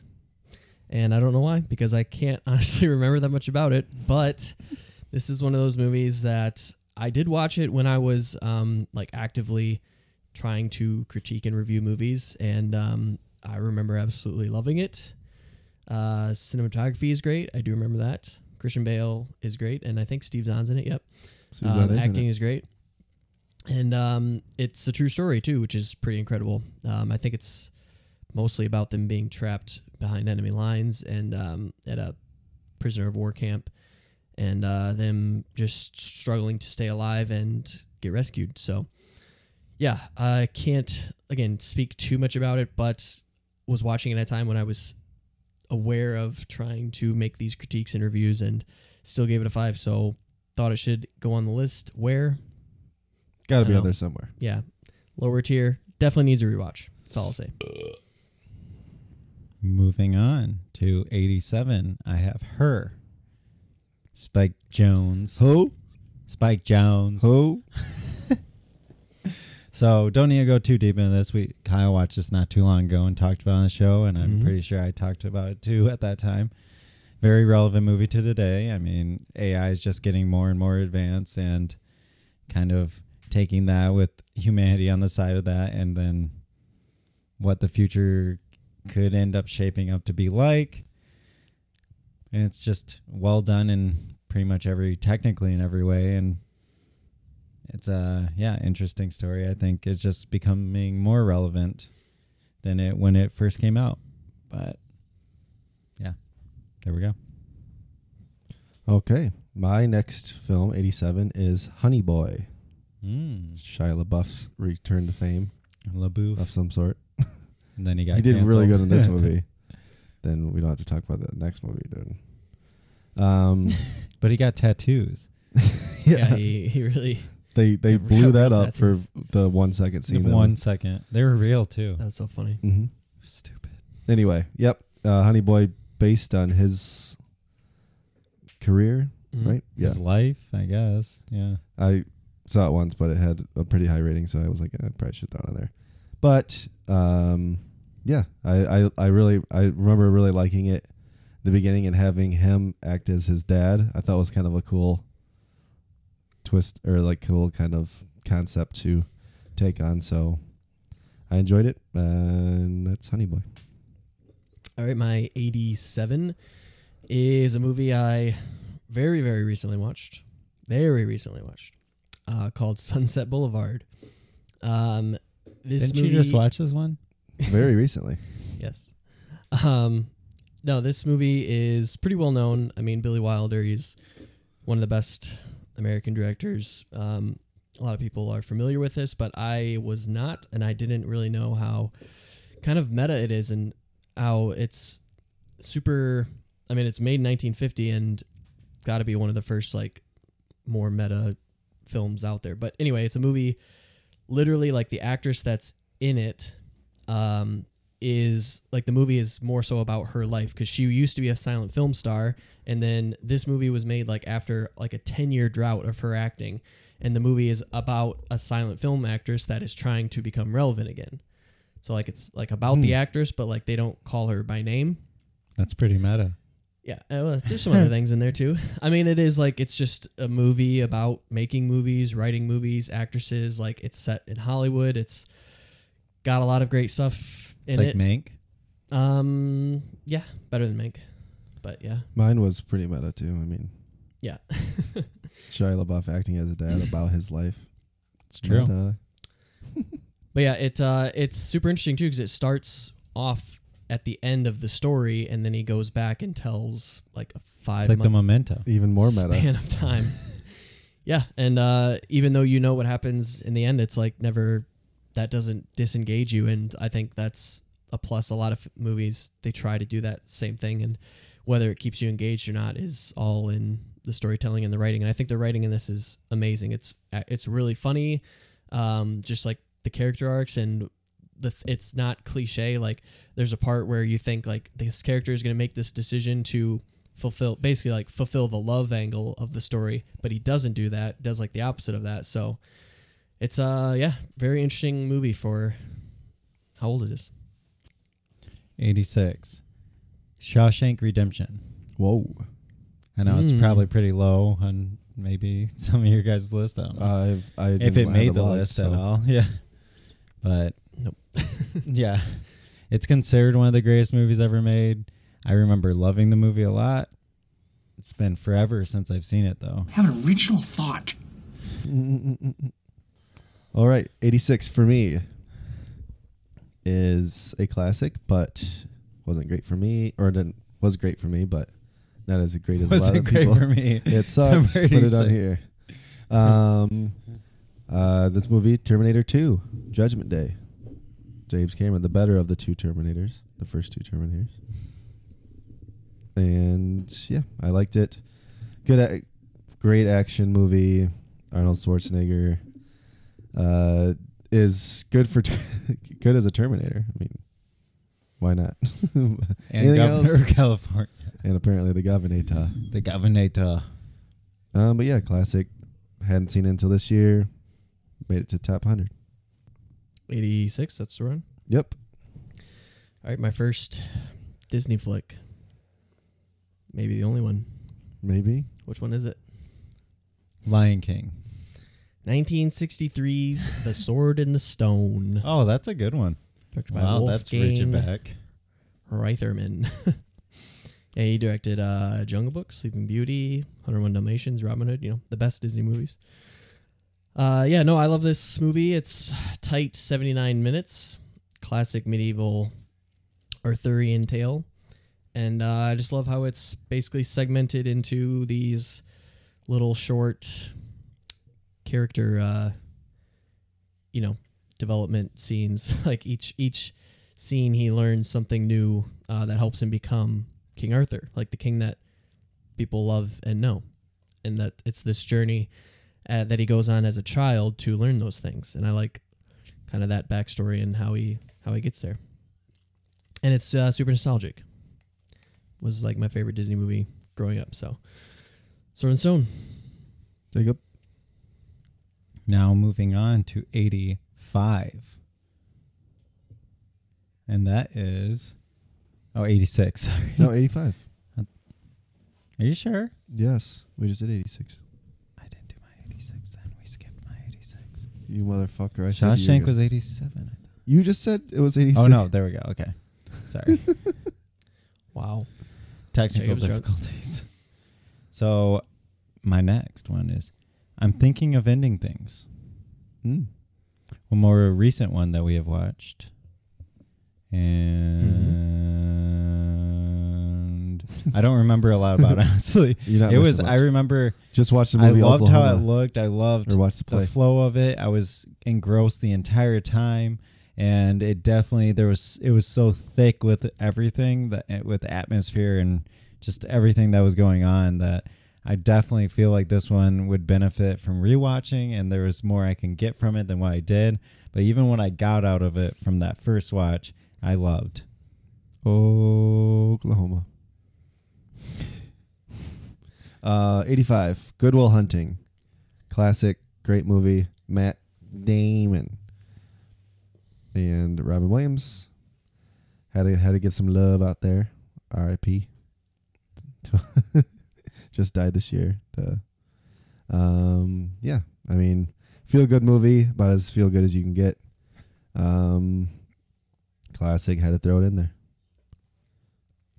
85. From Dusk Till Dawn. Woo, George Clooney. Yep, this is a movie from 1996, directed by Robert Rodriguez. And I absolutely love this movie because I think it is so interesting and awesome how it's goes from like one half of the movie being something to like the second half being something completely different, and it just works so well together. Stars George Clooney and Quentin Tarantino is in it as well, and it's also written by Tarantino. And yeah, I think the first half feels very Tarantino-esque, and the second half feels very Rodriguez-esque, and I love that about it. And it's great. Jacob? What? 84 now, Jacob. 84. Are you sure? I think we read it. No, 84 is the one that was a recent one, and we can thank Dad for this one. It's Bound. Oh, yeah. I love you, Dad. So Bound made the list. This was the Wachowskis, and it was fantastic. It was unlike, I didn't expect it at all. I actually had pretty low expectations for this movie going in. Then I watched it and I loved it, and it had so much style and flair and everything going for it, which definitely bled into, you know, later work, which may be on this list. Can't wait. But it was fantastic, and I love just that era now and how they just embraced it. They were like the creators of that era. I don't know. Go ahead. All the leather. Mine is Thank you, Daddy.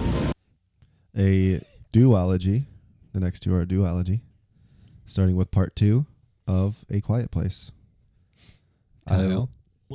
Kyle doesn't like these. I think that these are some of my favorite horror movies. I love the feel.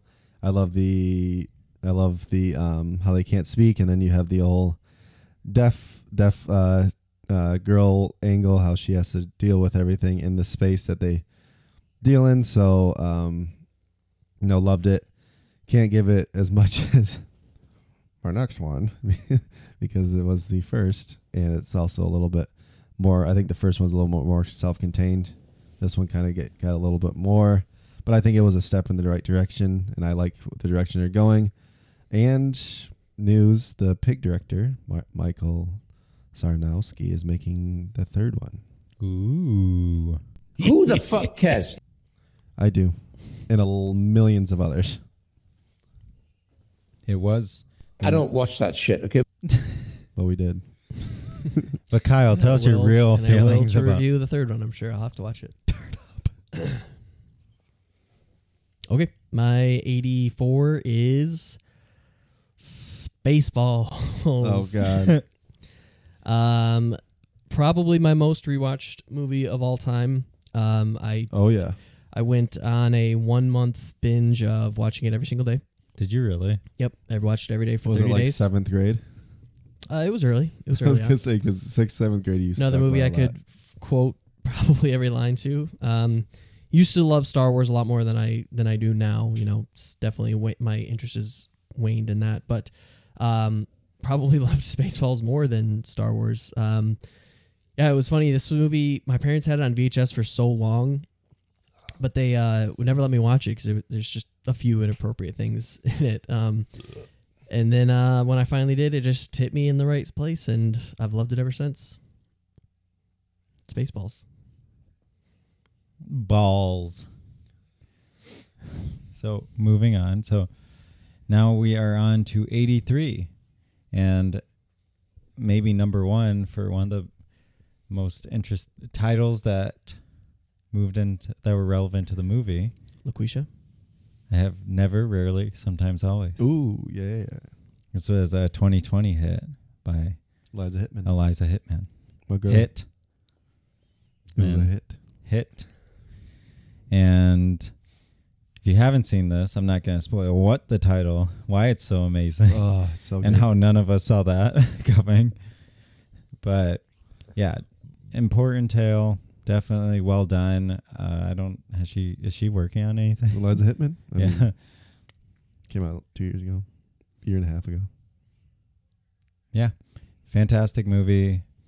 Another one that's not the happiest, but definitely has some moments of strength and warmth, and just it felt so raw and real. Mhm. Just like some regular people and following their story that I'm sure many people can mirror in their lives, and yeah, just the title. So Yeah, that moment just it was so amazing. so good.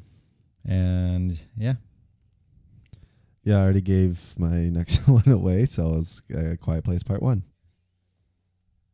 so why do you like A Quiet Place Part 1 better? So what are you, fucking moron? Because I said it was more contained, and I liked the how you didn't really see them until like the very end, the menace, and then the sacrifice. The sacrifice.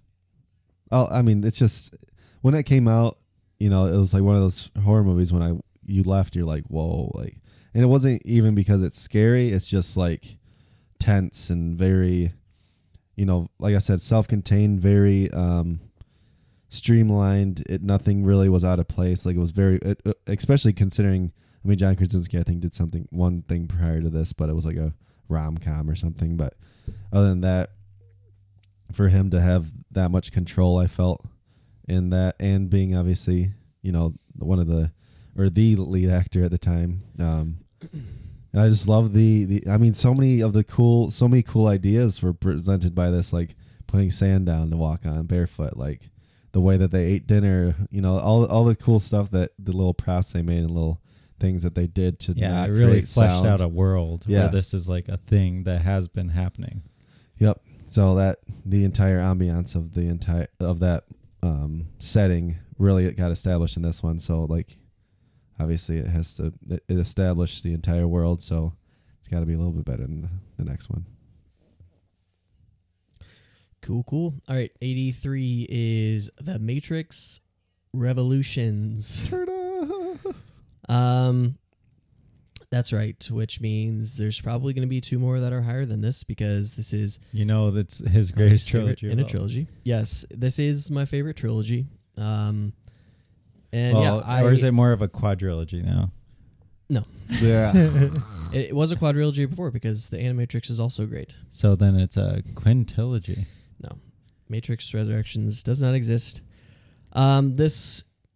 These movies I watched again at a very influential time, so I have a lot of nostalgia for them. But rewatching them as I get older, I understand more and more. I think there is a lot of things to pull from these movies, and yeah, there's just a lot of dumb action, but it's done way better than most movies, and I think they look amazing.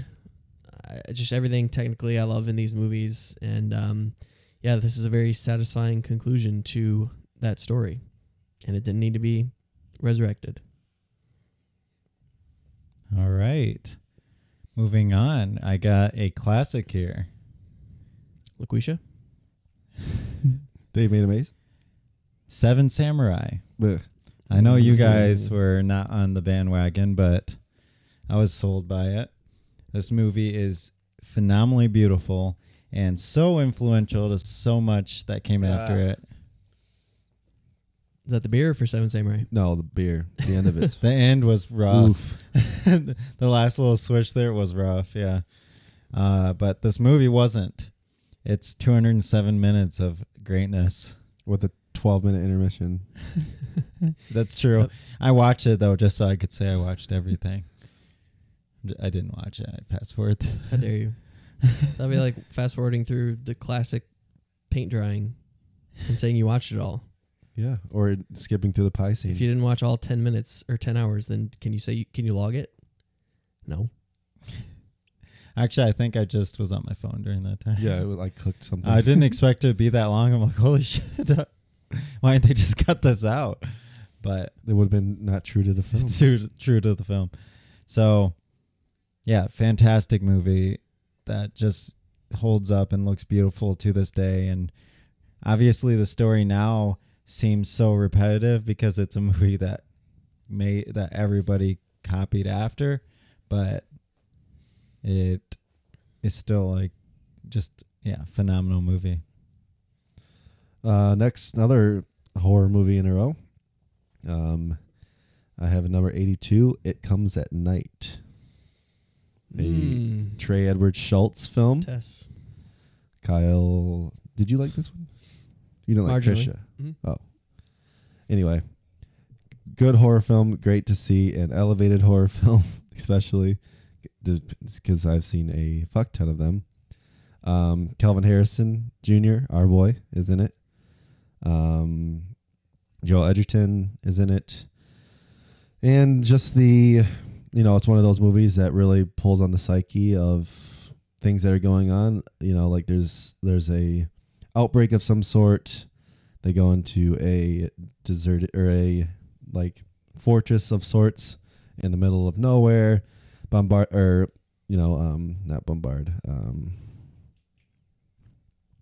Whatever. Mm-hmm. Protect the house. You have another boy of ours, Christopher Abbott's in it. So yeah, great movie, great overall tension.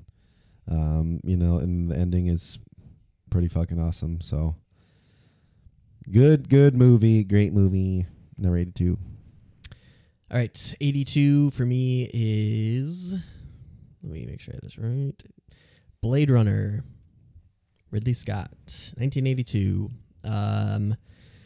Yeah, a lot of people will call this one of the best sci-fi movies of all time, and I definitely see how it is super influential to a lot of movies. I think the production design and the cinematography in this are like the best elements about it for sure. Yeah, just gorgeous to look at, awesome effects, and like I said, production design. And it's a classic, and the score is amazing from, I think Vangelis did it. Yeah. All right. 81. I have The Hustler.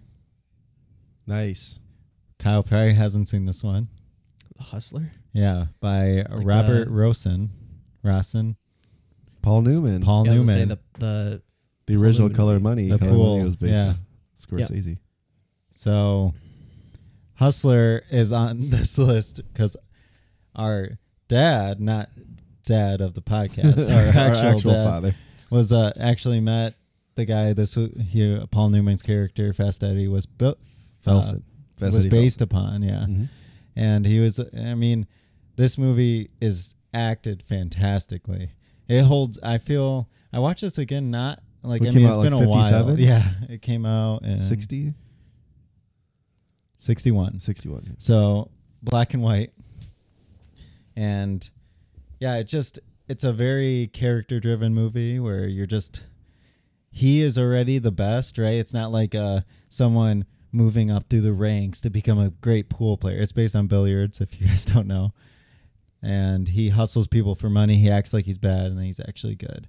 And he's already like the best, and then he ends up playing someone who gets in his head, and he's kind of weak mentally, and it's like working up from there and figuring himself out and all of the things. And just the fact that it's built around pool, because that was a much bigger thing then than it is nowadays. But it's just, yeah, such an interesting movie that I have so much nostalgia for, and I'm happy that stands up even through the nostalgia. Yep. Banger. My next one, Aaron Sorkin film, Trial of Chicago 7. Ooh. New movie. Really loved it. Acted well, written well. I mean, we all know Aaron Sorkin is a great writer. This is one of his actual directing. second one, yeah. feature. And then he wrote for he's just known as a writer. Second movie, obviously got some Oscar nods. Yeah, I just thoroughly enjoyed it. I really enjoyed the ending, even though it was cliche and corny. I thought it was very powerful, and it did exactly what it should have done for me.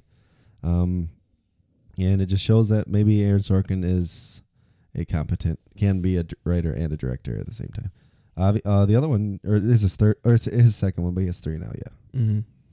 But yep, Trial of Chicago 7. All right, 81 is Quiz Show. This is directed by Robert Redford. Came out in 1994. It's a period piece from the 50s, I believe, about a true story of this quiz show scandal, and this guy's it's kind of like a mystery. He's trying to get to the bottom of this, and yeah, just a super compelling, easy watch. It's kind of long, but it flies by. John Turturro and Ralph Fiennes star in it, so acting is amazing. yeah, I just remember this being like a super compelling movie, and it's definitely one that I need to rewatch again. But initial impressions were that I absolutely loved it. This one is a movie I just talked about recently and squeaked into the list, but made it pretty far when I started messing around with it. And that is the Demon Slayer movie. Oh, God. So, hard one. It was difficult for me, not because it doesn't deserve, as in, like, it's technically well done. It's an amazing story, and everything involved in it is great. But it's also hard to make this list because you would have to watch the first season to get the most out of it. Mm-hmm. So it stands alone well. Like I feel like people just picking this up and watching it out of nowhere may not completely understand the characters involved, but I still think it's complete on its own. And the animation is stunning. But yeah, it's if you haven't seen Demon Slayer and you have any interest in anime at all, it's the anime right now, other than Attack on Titan, and it's still going. And the first season's fantastic, and the movie is fantasticer. Fantastic. Okay, number 80. I have a 1972 classic in Solaris. Ooh. We did our Tarkovsky premium. Mm-hmm. Might hear of him a little bit later as well. Maybe. It might be possible. Didn't know anything about this guy. Thank you, Kyle, for bringing him to light. But yeah, extremely well done. I mean, obviously, such a feeling of isolation. Feeling the weight of this movie is pretty intense. The themes and the elements that are discussed in this are pretty high concept, and definitely not for everyone. I mean, I it'd be hard for me to recommend this to anyone, to be completely honest. But I mean, Tarkovsky was a legend, obviously, and short-lived. I don't think he lived very long, but No, he died young, pretty young. One of the three that we watched, one of his early ones, and I mean, definitely moved his way up into my sights. It was a movie that I never expected to like, nor would I have ever watched it unless it was for Kyle. So, yeah, Solaris, number 80. All right, my number 80 is Birds of Passage. This movie came out in 2018. It was directed by Ciro Guerrera and Cristina Gallego. I think they were the same directors that did Embrace of the Serpent, which I think was probably a little bit more well-known, but this came out after that. Haven't seen Embrace of the Serpent yet, but I absolutely loved this movie. It's kind of about drug trafficking and just the effects of it on this village. It's super well shot. There's some metaphor and visions in this that really heighten it. And yeah, I just definitely need to rewatch this. Definitely need to see Embrace of the Serpent. But yeah, first watch for this moved it super high up my list that year of best films of that year. Whatever, I think it was 2019. So yeah, Birds of Passage. Definitely recommend it if you have not seen it. Breaking into the 70s. That's right. We have 79, which is Snowpiercer. Already talked about. Bong Joon-ho. Fantastic. An English film of his. First one. First English film. One of his only one. Tusk, I think. Okja is a lot of English not Tusk, too. I meant Okja. I mean, this one is pretty much... Did you say they're kind of like... No. I feel like you Tusk. guys talked about them at the same time. I do like I don't know Tusk. why they would come I up don't know with why. I like Tusk, like but Tusk it's a lot not. Yeah, That's why I meant the Okja. it's not making the top 100. Spoiler, but I like Tusk. But yeah, I mean, Kyle already talked about this earlier. You chimed in a little bit. Yeah, it's fantastic. It's Bong Joon-ho, and I love his style. Obviously, I now have a 3 in a row of classic horror. and they're actually all a year apart, which is I did not plan this, but Are your choices in order by year? they're in. They're Really? like- Oh. Yeah. So the first one's 80, 81, 82. Wow. So 79, 1980 horror classic, The Changeling. Changeling. Kyle, what's I always what's his fucking name? Your boy. You just The talking about actor? George. Oh, George Orwell. No, not George. He was in Exorcist. Huh? You know, Kyle. Just no. say it. He was the general in. Yeah.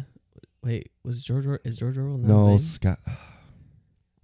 Anyway, I'll get it. George C. Scott. Yeah, George C. Scott. Yes. Okay. George Orwell, and that's the writer. Where am George I getting Orwell did from? 1984. Okay. Yeah. Holy shit. Yeah, I was gonna say. I'm like, It's about time for another beer, I think. Yeah, so this is the first time I watched it, part of my 31 Days of Horror I did in this October, so I was able to catch some classics. And this is one of them. You could tell a lot of influence, came from this movie. A lot of the, the haunted mansion genre kind of not necessarily came from this, but I think that this is one of the, staples in terms of that genre. Peter Medak directed it, and it just has one of the most. I mean, this scene, like the end scene, is pretty iconic. The score is really good. Obviously, George C. Scott is a legend, and acted extremely well. He's a composer, so the score in this is like extremely good because you can't make a movie about a composer, a guy that concentrates in music and not have a great score. So very ominous at times, very melodic, very mundane at times, tense when it needs to be. Just a great all around movie and regarded by a lot as a top 10, top 20 horror film of all time. And I had the chance to watch it, and I agree. It's right up there with some of the best horror that I've seen. All right, my 79 is Midnight Special, which came out in 2016. It's directed by Jeff Nichols. This is kind of a sci-fi thriller movie, just about a kid who has to go on the run because they find out he has special powers, and it's pretty simple story, but delves into some father-son relationship drama, and yeah, it's just I honestly need to rewatch this one as well, but I remember absolutely loving the ending, which is pretty interesting. So beer time. okay, before we move on, let's crack open another beer. Moving on to Hazy Wonder from Lagunitas Brewing. We've had Lagunitas on the show before. We had the Maximus Colossal IPA, which was delicious. But this is a New England Hazy IPA from them, coming in at 6% ABV, 25 IBUs. Description reads, this fascinating ferment is full of fabulous Sabro, Citra, and Cashmere hops for a smooth tropical fruitiness, a slightly bitter, densely hazy phenomenon that's strangely light in mouthfeel, keeping you satisfied and still coming back for more. All right, let's try it out. And like coming back for more. Sabro hops, super coconutty. See, I don't even know if I've had many beers with those hops. Well, Ogma has that Sabro Pale Ale. Haven't had it. So they have another one on the can. It says "and Comet," which wasn't in the description. Comet? Never Comet heard that. hops. And there's a new description here too. Might as well read this. When a brilliant idea strikes, why do they say a light bulb goes off and not on? The difference between Yeah, why the fuck do they do that? Very interesting. Why does it say alarm goes off, but it goes on? The siren goes off. You sound off, like when you're Yeah. sound off. I don't know. I take my pants off. Wait, Anyway, Kyle, how do you not like this? This is delicious. it's better than I remember. Yeah, It's was- still, I well, think it's still not great. Not Citra hops, but I don't know. It's It's finish something reading that this? has that like aftertaste that reminds me, not Amarillo Hobbs. It just Yeah, it feels is. so, it just Amarillo tastes so Hobbs, like yeah. bland. Like It's a especially- crusher. yeah, but it's like I don't know, it just doesn't give me that like. In It's the world, pretty- in the world of hazy, This is the this opposite is insanely of light. the Austin Brothers hazy that I just had, which is so thick and dense and like fruity. Well, and, like this is a needle dick, basically. yeah, or The like other one's a choke. M43. Like this does not taste like No, M43. the other- Well, this Austin isn't Brothers, claiming to be. BBC, this It's not bad though. micro. This is like This is our dick versus. Yeah. this is people who like some people don't like IPAs but they'll drink hazy. Some people don't like hazies because they want IPAs. This is like the IPA lovers hazy. This reminds me of Weeds in the Juice from Grand Armory. That's not bad. Yeah, that's not bad. That's a pretty good one. I think this would be considered more juicy than hazy. Mm-hmm. Yeah, it's not It's pretty bitter juicy. at all. Well, it's only 20 IBUs. Fuck. Oh yeah, 25. like, it's not bitter at all. Probably a little better than I remember, but I like bitter. By about the same. 0.25. nah, let's keep it the same. I ain't rechecking it in for that. All right, what are we on? Moving on to 78. 8. Jacob, you're up. Can I check in my beer? Sure. It's so blurry. I'm gonna keep it though. It's like zoomed into the. Just fucking, just look Just at the gonna let it progression of your happen. photos. Yeah, I just want it to get worse so they know where I'm at. All right, done. Moving on now. Now I can move on Great. to 78. Promising Young Woman. I know this. Don't even. Don't even. Where is it, Kyle? I don't know. I have to find it. I'm gonna Which one do wait. you want? I don't know what I want. What are you, fucking moron? There we go. All right. So Are you dumb, stupid, or dumb? Huh? turn up. Never down. Turn me up, never down. So this was by Emerald Fennell or Fennel. Sure. I don't know. I believe you. Another 2020. Was that the 100 movies we watched was 2020? Yeah. So Yeah. there's probably a lot of 2020s on this list. That's because I watched 100 in a year, over 100 in a year of 2020 movies specifically. Maybe we should make that again because it really got me into watching a lot of movies. Oh, forcing you to do 100? Yeah. I mean, I mean, we still It was you're rough. still the only person holding yourself accountable for that. So if you want to set that as a It goal, was then pretty do it. rough, but we hit 75. Yeah, to that was 80, the year I mean. watched fucking Vibration. And What was the other? and What was the David Violet. Spade movie? oh, The Wrong Missy. Yeah. we both watched that. God.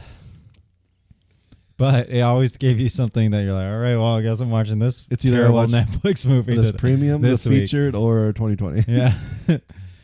But so Promising Young Woman, I thought was fantastic. I thought it looked really good, and I loved like some of the parts in it. Hit I think so you just. hard. I think you have a thing for Bo Burnham.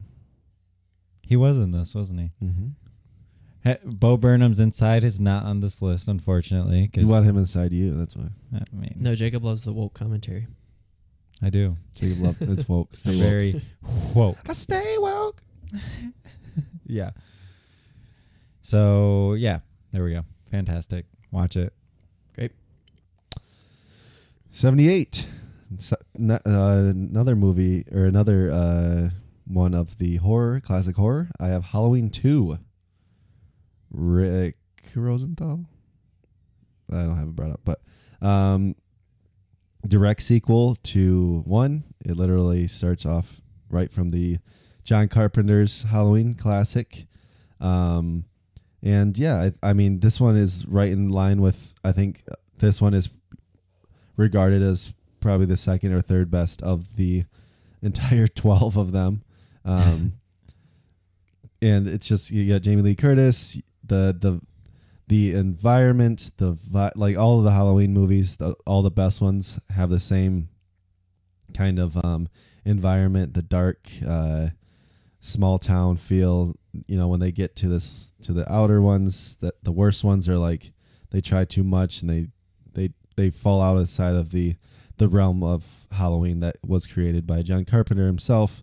And I think that this one is just a full blown classic. You're in the hospital, you get the hospital scene, you get you get obviously, like I said, Jamie Lee Curtis is there, and it's just a classic that everyone needs to watch, especially if you're a fan of any of the Halloween movies. If you haven't, I don't know how you couldn't, but for some reason, if you haven't watched Halloween 2, it is very good. And like I said, probably second or third best. Well, for me personally, third best in the series. All right, my 78 is Loose Ooh. from 2019, directed by Julius Ona, classic director of the Cloverfield Paradox. Jacob's Banger. favorite movie? Banger. Hmm. Loose, yeah. This came out of left field. Definitely took a couple rewatches to fully appreciate it, but I love just this one little line that Letterboxd has here: "The truth has many faces," and that's basically what it boils down to. Is a movie exploring, what is the truth and the parental and adopted kid dynamic. How much does like his past play into it? All of these different factors, like nature and nurture. There's just so many themes going on in this movie, and I think it balances them all perfectly. And it's just a super great exploration into this character of Luce, and a banger score by my boys, Ben Salisbury and Jeff Barrow. Oh, they did it? Yeah. Mm. Ambiguity at its finest in this movie. Mm-hmm. Moving on. Damn, that was a good pick. You don't have Kudos. Loose in yours? No, Oop, I didn't. spoiler alert. I don't. But in I retrospect, might be on that list. I may or may not have it in mine. So this one might be higher. I feel like this is gonna be pretty high on at least Joshua's list, but probably Kyle has this too. It's Sound of Metal. Turn up. Fantastic movie that was robbed, Yeah. and Raj Patel. What? I'm just kidding. What's the guy that was in Green Knight? Dev Patel? Dev Patel.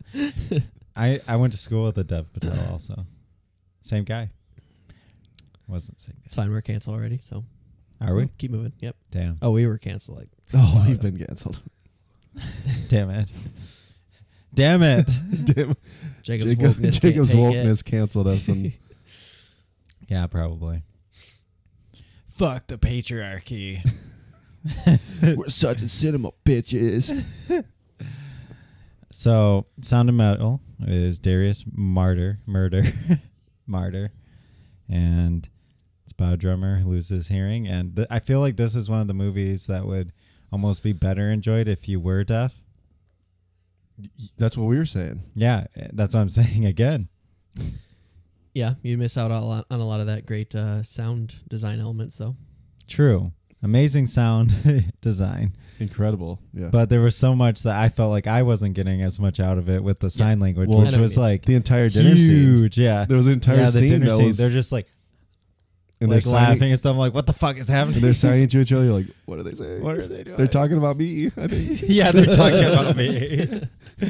What are they saying about me? You motherfuckers. Why are they laughing?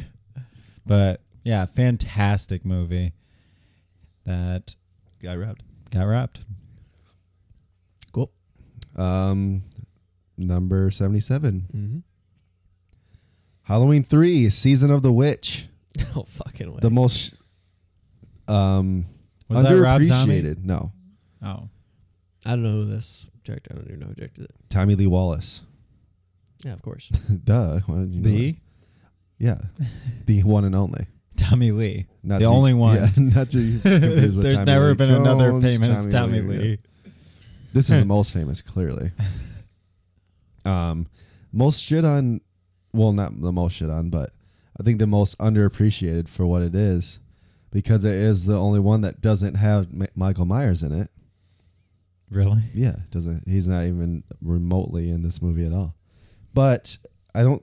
It doesn't matter to me because the story itself is really cool. You know, the mind control masks that they have, like it's super, and it's like so cliche 80s, but I fucking love it. You know, I love the aesthetic of the 80s. They have like these lightning bolt like special effects that look like shit. Like the character is like looks like Magnum PI and like fucking Tom Selleck himself. But just I just love the 80s, small town vibe, and like this one has it to the fullest, even more than 2. Like 2, like I said, is regarded as like the second or third or second best. Like these ones, I think Halloween 2 and 3 are pretty interchangeable with me, but I wanted to make a statement and say that's a little bit better in this on my list. Yeah, I just think it gets a lot of bad rap for no reason. I mean, people are like, "Oh, it doesn't have Michael Myers." It is somewhat divisive. I mean, some people love that movie, so Yeah, if you fall into that camp, which you clearly do, then you know. Yeah, it's definitely the most divisive of all of them because it doesn't have Michael, and it's like, how do you call it Halloween? But it weren't they like trying to start like a whole franchise thing at that point though? Where it was not, I mean, obviously it is a franchise, but I thought they were trying to like make spin-offs into like a bunch of different. Yep. But it just, I don't know. I just think it has all the elements of just like a classic 80s horror that you want out of, the synth soundtrack. It has all the cliche 80s. Ding, ding, ding, ding, ding. It's just, I thought it was great and I loved it so much. So 77. Cool. My 77 is Indiana Jones and Raiders of the Lost Ark. The Crystal Last Skull. Crusade. I should have put Crystal Skull on. Crystal Skull speaks to me.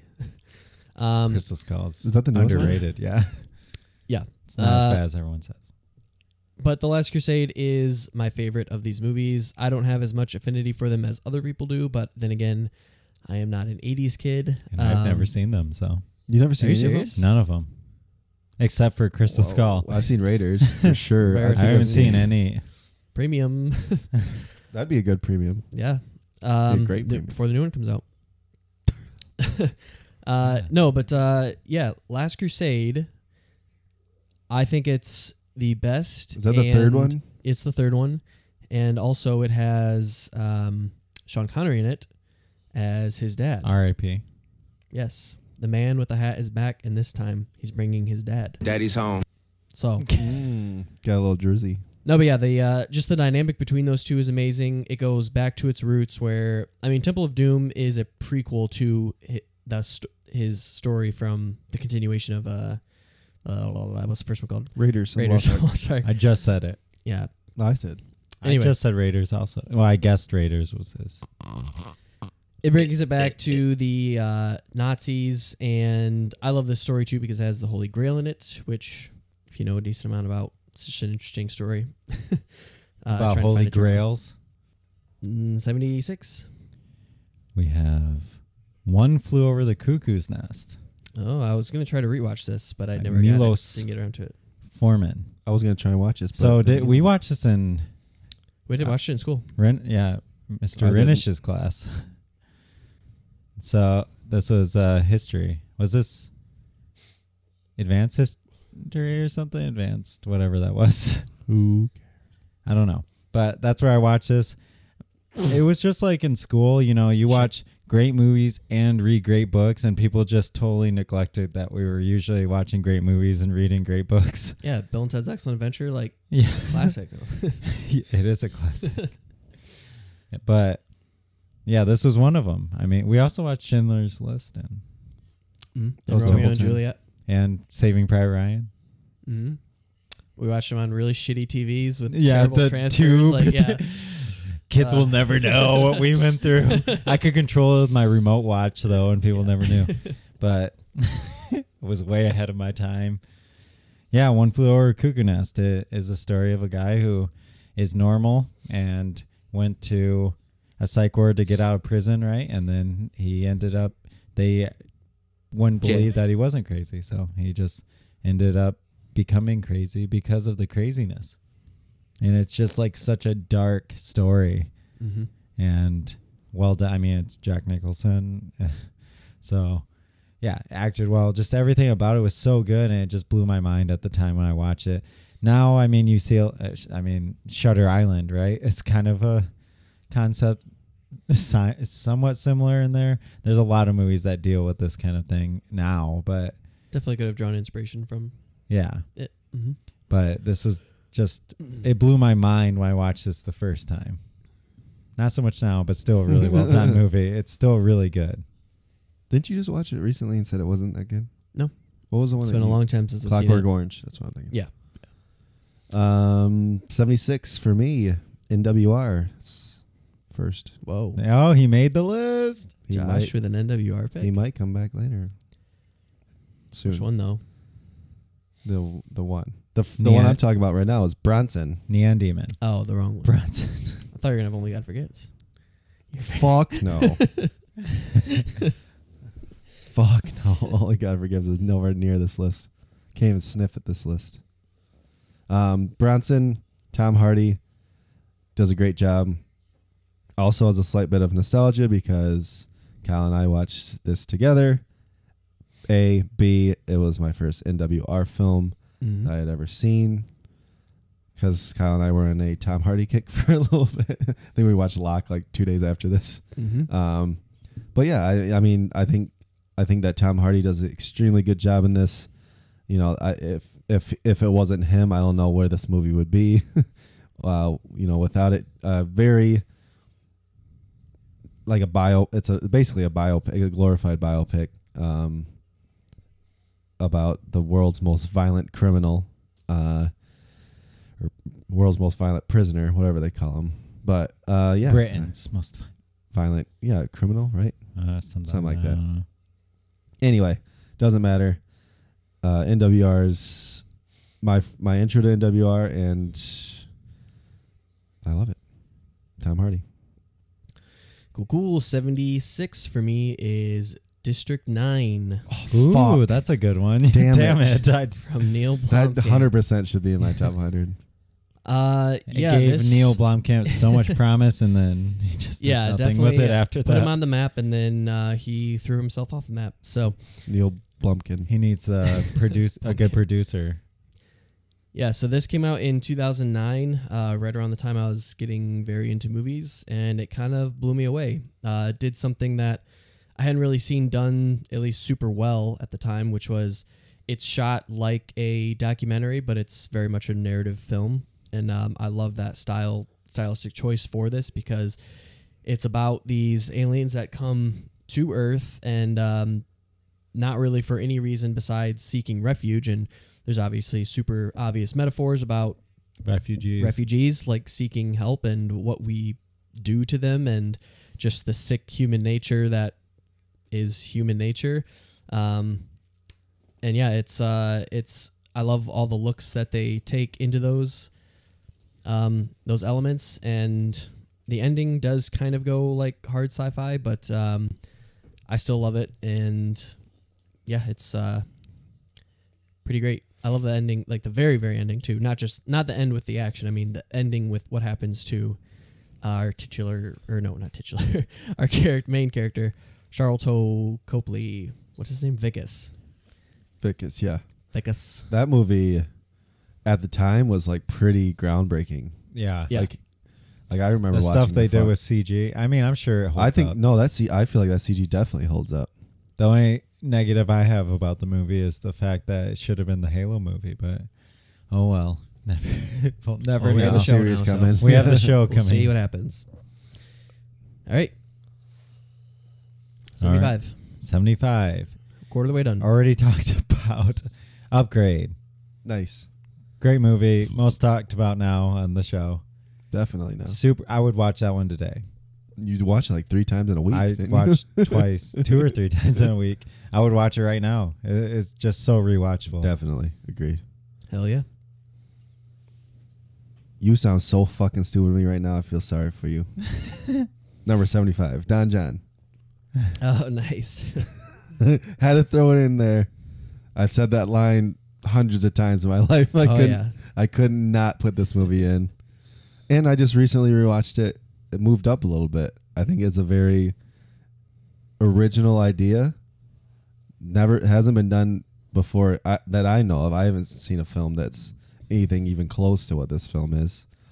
You know, and it's JGL directing his only, or maybe his only, at least his first. And yeah, it's Scarlett Johansson's great in it. I always forget his fucking name. The dad, Tony. Oh, Tony Danza. Danza. Yeah. Great in it. Mhm. It's just a great. It's funny.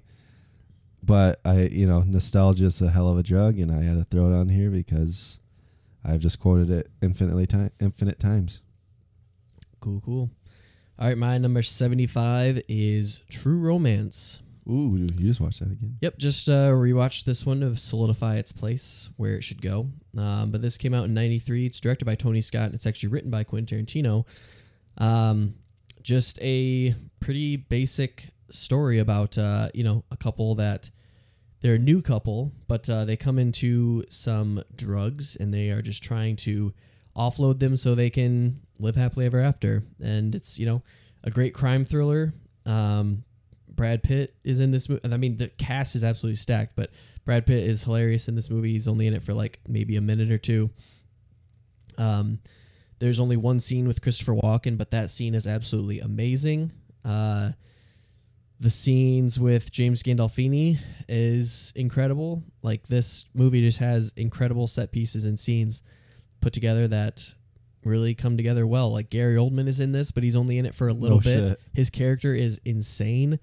The way he looks is insane. Like, all of these like major actors come together in this movie to just give like amazing scenes and sequences that come together in the end to just make this awesome movie. Like, I love how they go to like to talk about this drug deal that they want to make. They go to an amusement park to do it, which is just such like, it just seemed like so fresh and unique, like of an idea, like to go to a theme park and get on a roller coaster and talk about a drug deal. I don't know.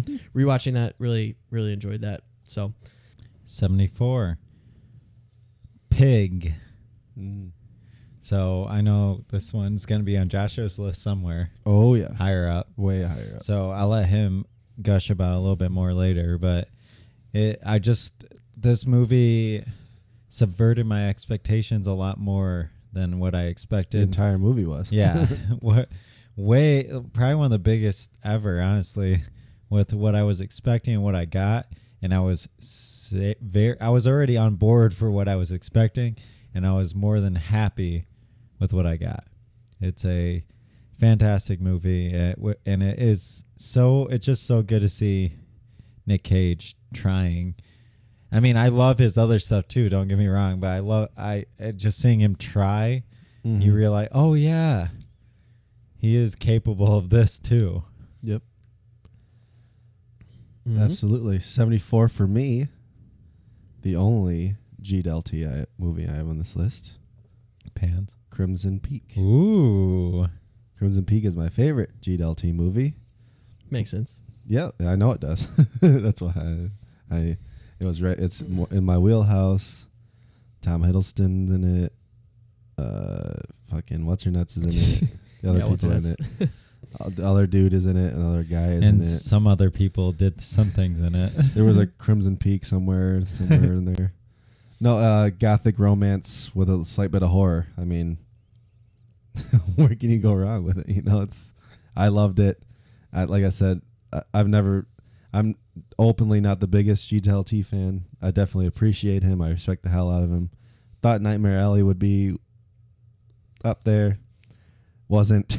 Well, it was good. Yeah, but didn't pass Crimson Peak. Oh, because of like the trailer makes it look like, oh, this is gonna be up my. Yeah, I mean, yeah. I love that Yeah, aesthetic. I love Carney's. I mean, I love everything about it. This one just stills my magnum opus of GDLT. And Mm-hmm. for those who don't know, Guillermo del Toro is who I'm talking about. Yeah. Yeah, If you are uncultured. If you didn't listen to our Guillermo del Toro premium, also sudsandcinema.bandcamp.com. All right, my 74? 74. 74 is The Revenant. Fuck. 2015, directed by Alejandro Gonzalez Inarritu. Recently watched this one. Yeah, I saw Emmanuel that. Lubetsky? Is that the Emmanuel Lubetsky shot it. cinematographer? My yeah, God. the cinematography in this movie is Yeah. just like absolutely incredible. But I mean, this is a very, very simple story about a man Yeah. who gets mauled by a grizzly and then has to survive so he can exact his revenge. But he doesn't really nothing's ever like super explicit in that sense. There's a lot of interesting things with native people in this and tribes and cultures clashing, and yeah, it's just extremely well shot. There's a little bit more going on than, like I said, just that simple nature of that premise. Especially with Tom Hardy's character, he's given the most, I guess. Well, he's kind of the villain, but anyway, his character puts in motion a lot of things, sets a lot of things in motion. So, but yeah, no, this movie is amazing. I love the dream sequences. Love a lot of the nature aesthetic, and yeah, that grizzly scene is unforgiving. My Fuck, God. Yeah, it's heavy. And it got. Did you say it got Leo's Oscar Yeah, he won Best Actor for this. for having 14 lines in Finally. English? Yeah. Yeah. I mean, it was more of a he should have won it a long time ago. Like, More of like, 2010. oh, we fucked up for Wolf of Wall Street. Wolf of Yeah. Wall Street and Shutter Island same year. Yeah. And he didn't get. it's like, okay, and he's Titanic, and like they're just like, oh, it's time. I mean, The behind the it's an scenes, amazing movie. yeah, like you watch this and you're thinking it's just a movie, but the behind the scenes for this is actually more crazy than the movie because he puts himself in a lot of life or death Yeah, he like almost situations. froze to death or something. Yeah. right? He Yeah. crawled into that fucking real life animal Yeah. and ate a fucking heart. And he's a super vegan, super vegetarian, and actually bit that heart and ate it. Yeah, it's pretty fucked up. And it was filmed. They had 8 That'll hours a make- day to film because of the time that Didn't British they Columbia- film in like a different? They had to move to like a A different lot of country the to Argentina yeah, a or lot of the something. lighting is not artificial because like there's a lot of lens flares from the sun and stuff. Yeah, that you can see. they could only film for 8 hours a day, Mm-hmm. or like for like the entire shot time. And it, yeah, obviously it pays off because movies like this are Beautiful, yeah. once in a generation. If only it was on my list. If only. Anyway, 73. something that is on my list: The Wrestler. Mm. So we got a Darren Aronofsky movie. Aronofsky. Aronofsky. Another. So this is another premium. So if you really want to go into depth on this too, apparently these premiums are a good idea because we keep picking movies from them. Well, we don't pick shitty premiums, so. Yeah, there's a Try not reason to, it's yep. premium. Mm-hmm. So this is probably one of the most grounded of his movies. I don't know. Not the most. Yeah, this is 100% the most. Yeah. Yeah, I'm just trying to think. Yeah, this is No. the most. I mean, the drug one is realistic. Yeah, Requiem. Yeah. it's realistic, Yeah, but but it's It still, still really has- stylized. This is the most grounded and definitely accessible movie of his to get into, and he nails it. I mean, I always love when he had most of his, even the grounded ones, have little magic things. This that really doesn't have anything involved in it. It's just like so. Mickey Rourke. Yeah, That's what it is. It's a fantastic movie from beginning to end. Looks great. Just everything about it is so real, so raw and visceral, and just good, and just so human, so Oh, yeah. human, and just you can, even though I'm not.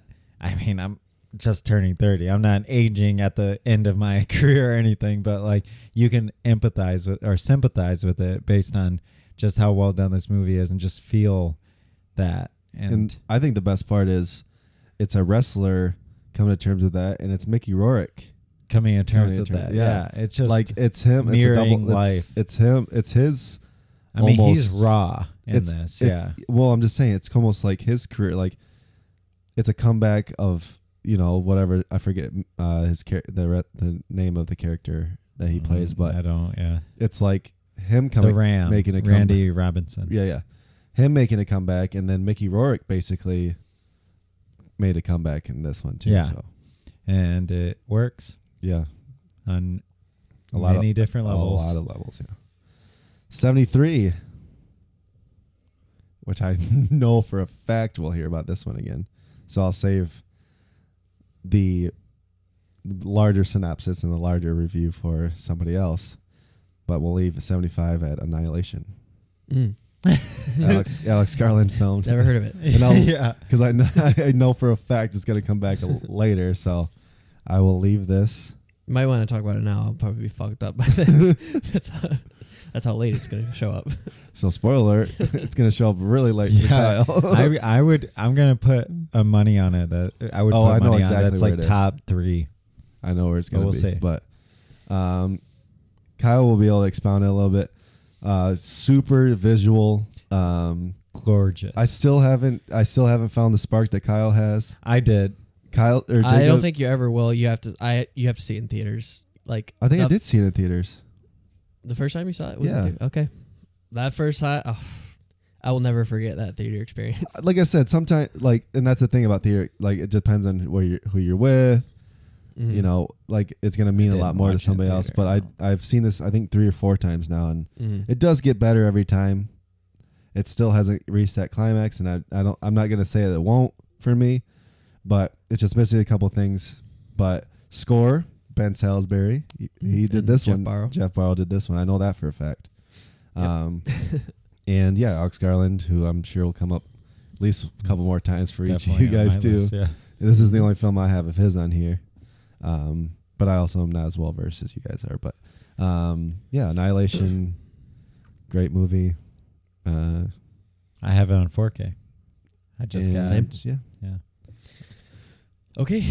What's that theory where like the common consciousness theory, where Mind like hive? everything Or is the like all of like hive your mind? consciousness is in the universe, and like you know how like when somebody invents something, like somebody else invents the same thing like at the same time without sharing ideas. That happened with calculus. Well, it's just funny because you had Darren Aronofsky, you had Natalie Portman. My 73 Black Swan? is Black Swan. Really? Yeah, and that's happened a couple times with our Yeah, that list. is true. So yeah, Black Swan is directed by Darren Aronofsky, stars Natalie Portman. This came out in 2010, and it is Weird. just an amazing look at the psyche of kind of a fragile psyche, and is she becoming this part, or is like the part Becoming like her. yeah like changing her, you know? And it's just a super dark look at that, and the ending is amazing. Oscar. The visions in this, yeah, like you know, you kind of always know what's real and not what's real, but yeah, just those scenes are amazing, and the character of Mila Kunis, I guess you could comes into question of, is she ever real or not? And yeah, we have a premium on this with the wrestler, so check it out there if you want to hear our full thoughts. All right. Moving right along to number 72, I have a very early one on this show. One of our early episodes, I think. And that's Quisha? They made a mess. fuck, Uncut Gems, Episode 1. episode 1. So I knew it was like early on.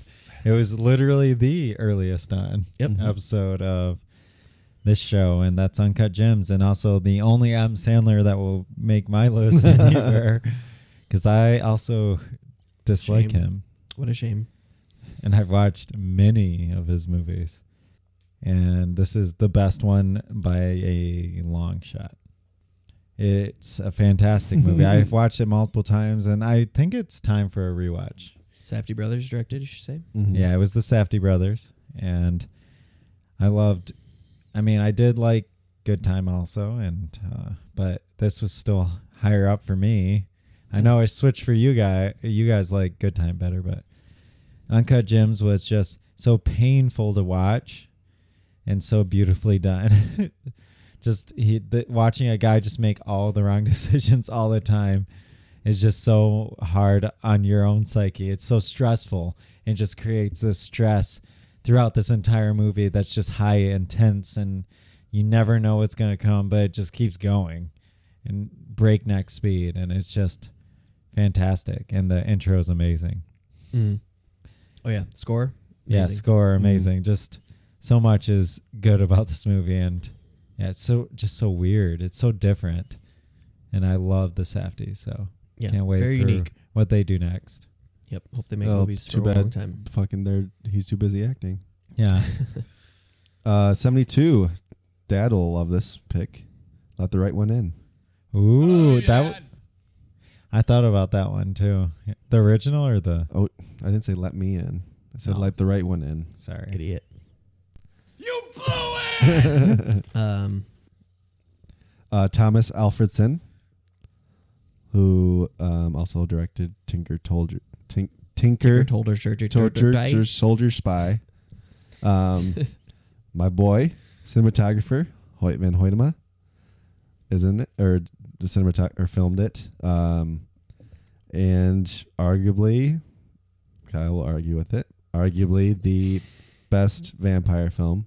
And yeah, it's just the atmosphere it brings. I mean, like I said, Hoyt has his hands all over this, and you could see the it was very early on, but you can still feel the direction that, or the film style that he uses in this.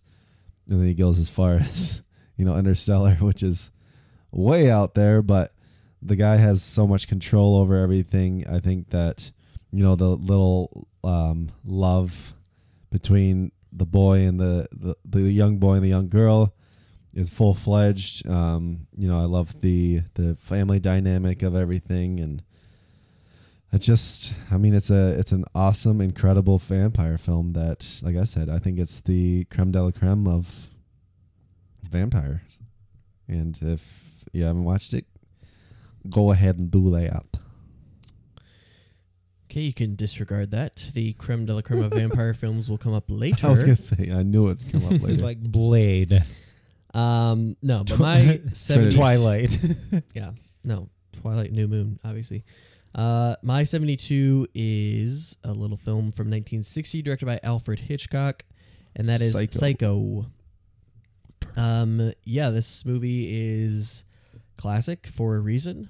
I love how this movie kind of is segmented into 3 different parts. Like, you think you know the main character, and then it's really just everybody is just weaving in and out of Norman Bates' story rather than like you're following this one person. The intro, like the whole lead up to everything, is absolutely incredible. Like everything from her to getting to getting to the Bates Motel is absolutely incredible.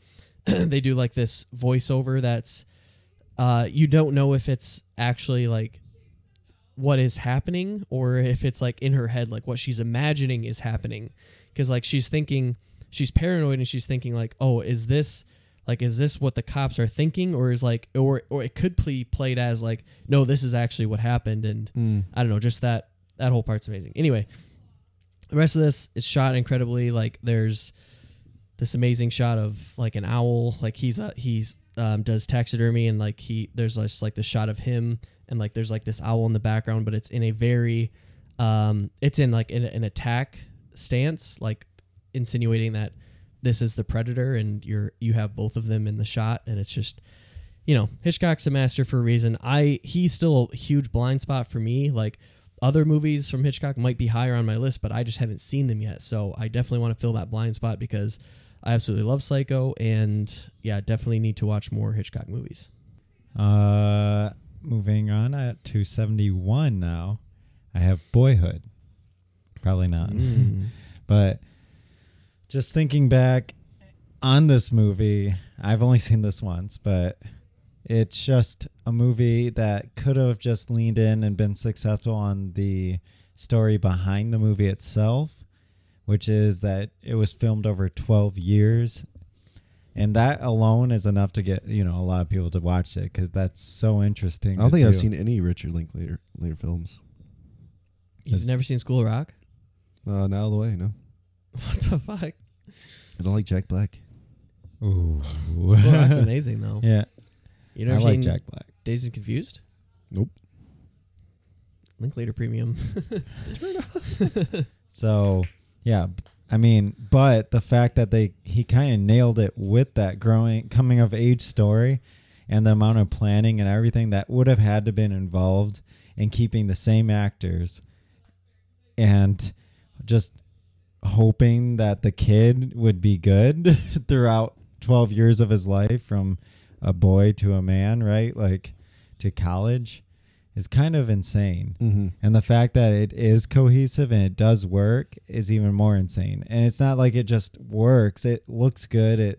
And it is a good story, a coming of age story that just does well. And I mean, I don't think a lot of movies like this would ever be done, maybe ever again. I don't wrestled know. with. I don't have it on my list. Spoiler, but I thought about it because for me it hit so like to home. Like there's no like movie put into this. It's more. It feels so much more like Slice a of life life, lived yeah. out. Like Yeah. it's so genuine. Like yeah, that's the shit that would happen. Like you feel there's like that one scene where he goes to the house that's not built yet or whatever, and they're like drinking and stuff, but like nothing ever like dramatic happens from that. It's like it just happens, but like there's that tension like behind that scene. I don't know. I just don't know how Yeah. you like plan a movie like this, because maybe things you have planned change because of the time. It's 12 years. I yeah, can't. Yeah. I mean, I was in high school still 12 years ago. It's just, yeah, it's insane to think about Yeah. what would be behind this and making it work. And Mm. it does work, and that earns its place. 71. NWR strikes again. Ooh. Drive. Oh, should be higher, but it's okay. Nah, I like where it is. Drive, obviously, NWR's most approachable film. Definitely most successful. Definitely most successful film. Ryan Gosling, great in this. Obviously, he had a nice little run. Plays between Beyond the Pines, might come up later. Mm-hmm. Maybe. Yeah. That was my first NWR film. Didn't love it, or not my first. My second NWR film. After Bronson was my first. Yeah. Didn't fall as in love with it as much as others did, but on the rewatch during the premium, definitely moved up. Liked it a little bit more than I did originally, and could potentially see myself liking it even more on another rewatch. Yeah, great. I mean, can't say enough good things about this. The score is really good, and it's right in my wheelhouse for sure. The entire aesthetic is amazing. I like how NWR does a lot in like LA versus like you always think places do like Chicago, New York, but it's always cool to see directors go like West Coast. You get just like it just feels like a different vibe. And yeah, like I said, his best film, I think. And yeah, Drive 71. I think it has one of the best like escape getaway vehicle scenes ever.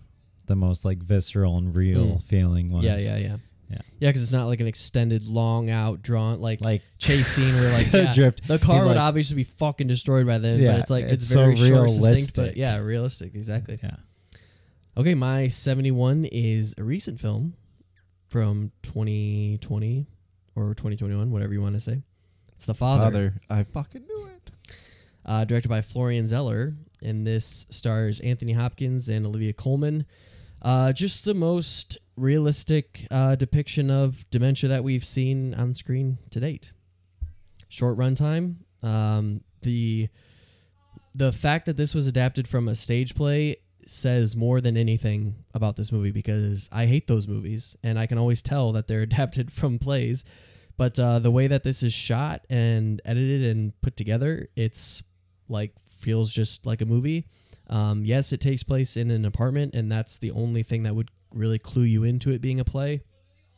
Because the way that it's like seamlessly transitioned from between actors, like changing and scenery changing and things like that, it feels just much more cinematic. And yeah, we've talked about this movie a couple times. We reviewed it on the show, so listen to that episode, but it is amazing. All right, rounding out the 70s at number 70, I have one that is probably pretty high up, more than it deserves, but nostalgia hits hard, and that is The Grudge. Nice. The Love original Grudge. I mean, the original American The Grudge, not Ju-on. Yes. And which I think it was the same director. Yeah, Takashi Shimizu. that. Takashi Sensei. Takashi Sensei. So, What's that from? Naruto. That's what I Naruto. thought, yeah. So Or no, it's Kakashi, though. I know. Kakashi, but Kakashi. yeah, I knew That was it was funny. just- Yeah. But yeah, I mean, this was the first horror movie I ever watched. No. It was the first one. No. We watched Gremlins back in the day, bro. That's not horror movie. Yeah, not This really. was like the first pure horror movie I ever watched. This was in middle school, and it fucked me up. Yeah. It It was bad. Yeah, I remember. I was terrified, but for some reason, And then we watched The Ring like 3 days later. yep. But for some reason, I was addicted and watched The Ring, and that was even worse. Oh yeah, The Ring was bad. It was welcome even to the worse. horror genre. And then that was it. I Yeah. guess that just like that's what made me love, like, because I felt something. When you're a kid, you don't feel things in movies. You know, you don't have the empathy built up. Like I said, as you get older, you get the empathy. You can get more out of movies. I was a middle schooler at this time. Yeah, I had I no do. empathy or anything. And I watched this, and it made me feel something for once from movies, and maybe jumpstarted my entire love of movies. And that's why you love the Nicola Pesci version of it. It's fuck, you know. That's why I hate it so much. Because what this one was to me as a symbol more than just the film itself. It is competent. It Sure. is scary. Yeah. But I mean, it doesn't affect me today at all. But like, I feel like people watching this for the first time and don't want like that. It's a good horror film, and yeah, I mean, it's up this high for a reason. It was the first, and I think it's pretty strong today. And it's a good horror movie that I could recommend easily today. It holds up very well. Sure. Yeah. It's very practical. I mean, there's not like CG and stuff really. I just even think of the scene where the security camera with the hallway going up. Woo!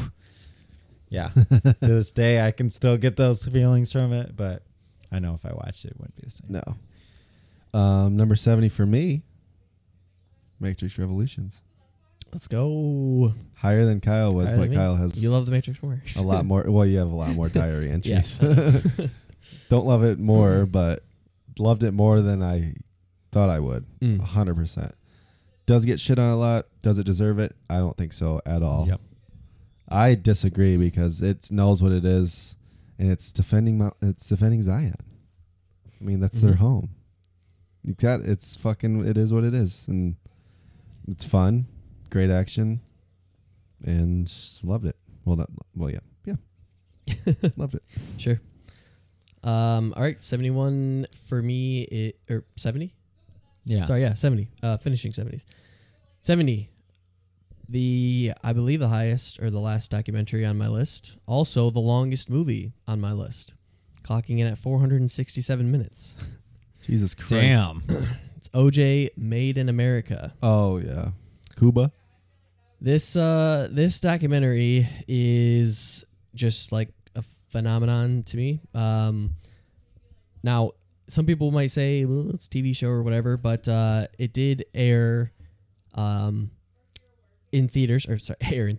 It was released in theaters, and I actually, you have to watch it because that's how it's put out in episodes, which is unfortunate. But I did watch this all in one day, like pretty much back to back. So I think that's a testament to the movie itself and just how watchable it is. And it is insane how they tell this story. Like they chronicle like basically his whole life. And I feel like that's so important with a subject, like most documentary subjects. I mean, sometimes you can't warrant it. Like it's just the story can't warrant that much time, but this is a man, like crime that was like huge. You have to know, there's so much to know. And sometimes documentaries, like you feel like, I really wish they dug into this more to like flesh these things out. And that's exactly what this does. So it's so satisfactory in that way. Like you need to know the backstory of his life.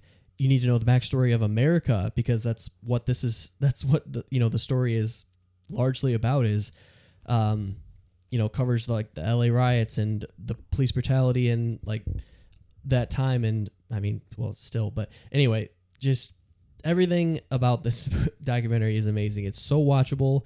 It's so long, but like you could binge watch it in a day easily. And yeah, absolutely love it. Need to rewatch it, but 69. The best one, the best movie of all of them. 69. So this one is about sex.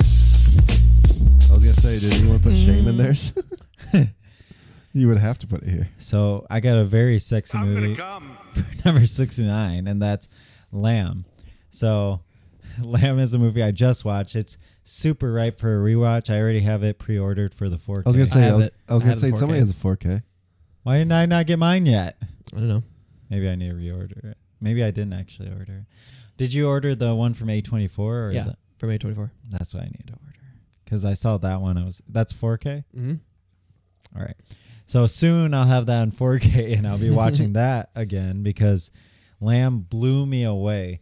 And this is a movie I thought, okay, A24 wants a second Tusk, which I liked. It was hated There's Tusk. critically. There it is. Tusk. I was Yeah. foreshadowing. I thought it was going to be like that. I'm like, oh, Lamb head, baby, let's go. I'm in. And then I watched it and it's not. It is so don't spoil deep. it. I'm still waiting for 4K. Oh, it's so watch it. deep. So, like, there's so much symbolism, and like, I did not even get close to all of out of it from one watch. And the ending is perfection. There's just so much. I do love the end. The Some ending people is- hate the end. The ending's perfection.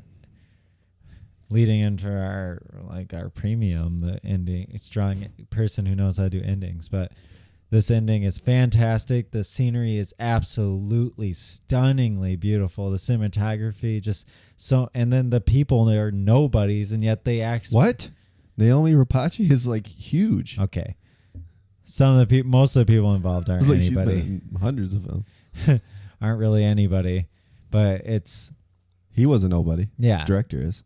yeah. The director is, but I thought most of the actors I've never seen before. Well, Naomi. Well, is they're all huge. like Icelandic. or Yeah, whatever, that's what I'm so- saying. So they're like no one, but they killed it. It just felt so natural and so normal despite the absolutely abnormal things that were occurring. And yeah, I loved this movie, and it definitely a pre-watch of if I'm I was going to gonna use say Kyle's. 69 seems pretty low. If I'm doing Kyle's a pre-watch, yeah, but I've only seen it once, and I will. But So it'll go up. Pre-watch out of 69. 5. 69 for me. First of many from this acclaimed director, Oh God, Christopher Nolan. First of many, many, many. you have one of his that low. I'm surprised it's that low. Yeah, I thought well, your I've top only seen it one time. your top 6 would be just his Yeah. 6 movies from oldest to newest. Top 15, you'll see a lot more of them. Just kidding. And that is Tenet. Only seen it once. I Need do to need to rewatch rewatch it. that movie, but It's on HBO Max, Mhm. 4K. I need to forward to rewatch it. Wasn't able to rewatch it before this. Wanted to, couldn't get it in. But yeah, I liked it more than most of you guys or YouTube did. But I didn't love um, it. No, one of his low. I I mean, just it's his liked it. lowest on this list. Not his worst I movie, but lowest just on the liked list. it. Still made the list. Still made the list. But you will see a lot more. All right, my 69 is The Producers, not the whatever version, 1967. The Mel Brooks version, obviously. Yeah, Mel Brooks. I had Spaceballs earlier, and people that know me know that I love Mel Brooks. Fell in love with him pretty much right after Spaceballs, and I dug into his other movies. But I think this one is a better made movie. It's obviously more grounded. It's not trying to be a spoof of something. It's just a comedy about these two. One of them is a loser, and well, I mean, they're both losers, I guess I should say. But anyway, they try to produce a Broadway flop and to make money from that, and it's kind of just this scheme, and it goes from there. Another Gene Wilder performance that is amazing, and yeah, love this movie. all right. Now we're on to 68, and I have one that was stated before, and that is Scott Pilgrim versus the World. Ooh, nice. Yeah, I mean, I agree exactly with what Joshua said. Fantastic visually, just so stylized, and it is the best movie about The gaming, best game about games. best game about movies there ever has been. So 68 for me. Pixar Soul. Great, Wow. great animation, great sound. Wow. Pretty high concept. A lot about life and death and meaning. And better than Inside Out, I Oh, didn't yeah, watch definitely. it, so I don't know. which, I mean, Inside Out's considered one of the best. I know I don't like the Inside Out. I know, but same director, right? Pete Doctor, Mhm. yep. Monsters Inc. too. Mm-hmm. Yeah, great movie. I don't mean we talked about it in an episode, so I don't really go too deep. But Yes, sir. All right, 68 for me is my first Fincher flick, and that is Zodiac. Probably could use a rewatch on this. might have I go almost higher. added that to my It's list, been but a I couldn't while. remember enough about it. Yeah, I mean, I've seen it, I think 3 times now, but it was a while ago. It came out in 2007, so but yeah, no, this is just an amazing chronicling of that whole true story of the Zodiac Killer and what is the guy turns into what is he, a teacher? I think to start. Anyway, I They don't know. never actually caught the Zodiac Killer. No, he's still never at taken. large. Well, they did have that. They did. That one thing Yeah, that they came out actually recently. think they did find him now, right? Yeah. Anyway. Yeah. No, yeah, it's just an amazing true crime Yeah, no, story. yeah. I mean, it's what Fincher does best: thrillers, crime thrillers. Yeah, the whole story is amazing. Performances are amazing. Jake Gyllenhaal, Robert Downey Jr., Mark Ruffalo, absolutely awesome. It's very long, but flies by. All right, moving right along to 67. I have one that should have been 69, and that is Shame. Another. What the fuck? I just Fucked told up. you you should have done that. I know. I She just flipped it on the spot. I Yeah. should have just did it. So, yeah, Shame So what are you, fucking moron? wasn't loved as much by you guys, but He loved it. I said as much. Yeah, I like it a lot. I didn't. I loved this movie. It was so beautiful. Extra And points for the dong. Extra points for the dong. We're gonna Kyle? talk about some dong soon. Oh, Bronson had some dong. I forgot to mention. not like Shame. Not like Fassbender. Not like Fassbender. Thought that thing was a prosthetic. Okay. Hanging solo. Just, whoa. Weak. Should have made this movie 3D. Anyway, but really though, it was kind of a tragic story. Getting more serious on that, it was a very tragic story and showed how addiction, in this case, sex addiction, can really led him to such dark places, despite how being successful he was. You know, success doesn't mean you're going to have a happy, great life, and that shows it with his very human and dark and imperfect character. And I thought it was so well done, so well shot, so well acted, and well written. And that's why it's at this high on my list. 67. Already been talked about, so I don't have to say much about it. Never, rarely, sometimes, always. Kyle. Cool. My 67, speaking of dongs, is Antichrist. Oh. Oh, that had Lars the von Trier. real sex in it. Mm-hmm. Lars von Trier directed. Man, that first movie made scene me in want the to throw movie up. at one is unsimulated sex with Willem Dafoe and Charlotte Gainsbourg. But it was porn stars, right? No. Oh, yeah, it was body Oh, is doubles. Yeah, Yeah. I'm pretty. Oh, okay. Those were porn stars. He always Yeah. used body doubles for the most part. But it's still unsimulated. Yeah, it was unsimulated though. Actually. That's pretty insane. I guess not literally them. I'm saying the characters. Yeah, but yeah, yes. yeah. Yeah, I know. what But you they were porn star body doubles. Yes.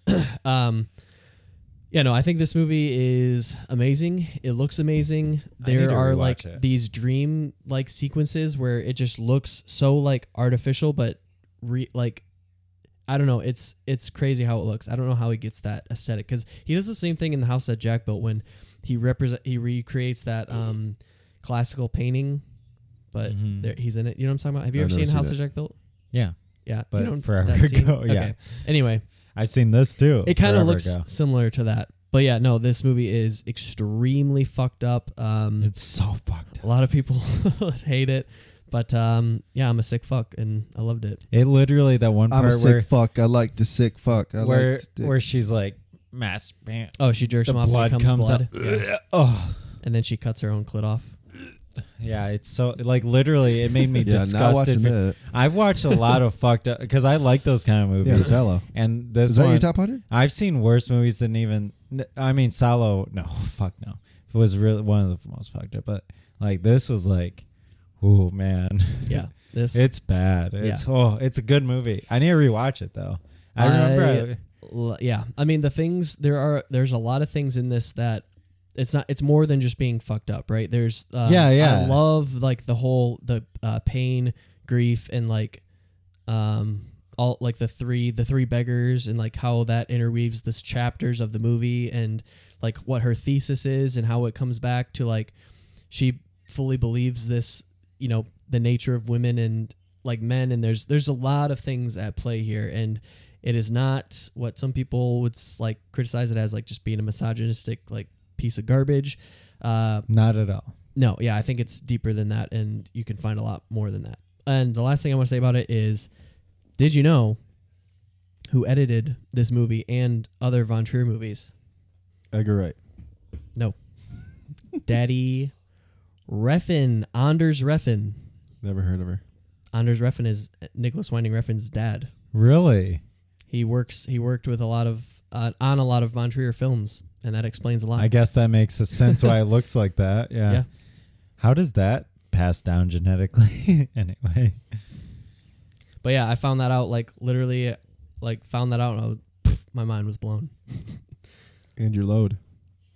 Oh yeah, Load. Moving on to 66. The first appearance for Chris for me. That's Inception. Damn, that low. Yeah.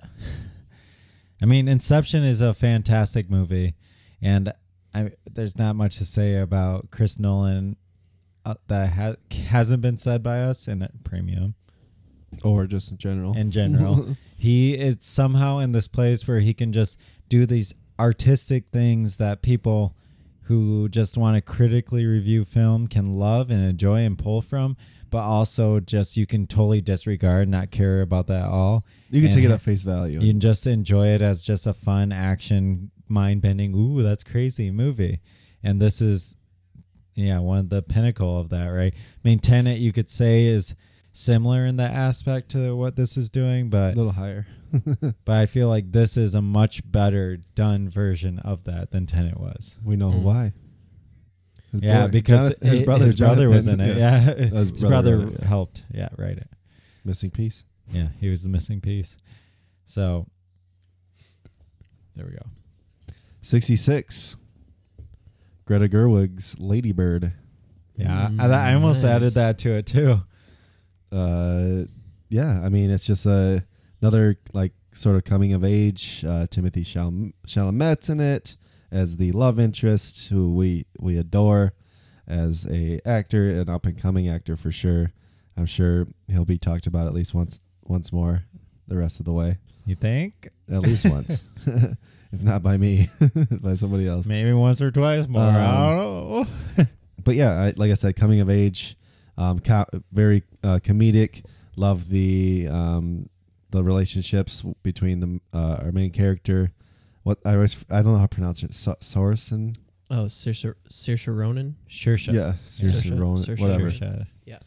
Great. Her relationship with her mom and Just dad. throw in is- some Irish in there, and you can. Yeah. Saoirse Ronan. Sure. Saoirse Ronan. But yeah, that sounds right. Top of the morning. Dude. Another blind spot for me is Greta Gerwig. Super blind spot. Nightingale. Mason. No, that's Jennifer Kent. You always do that. She only has a couple movies. What do you mean? I always do. I've do never that, seen Yeah. Little Women. I haven't seen Frances Ha. I want to see Little That Women. was. Yeah. She didn't direct Frances Ha. I thought she did Frances Ha. She stars in it. That was Oh. directed by Noah Baumbach. Okay. Duh. She does one more. His muse. Either way. Still. Lady Bird. You'd like Frances Ha though. I'm sure I will. My 66 is Lamb. Hey, Jacob already talked we were about. close together on that. Yep.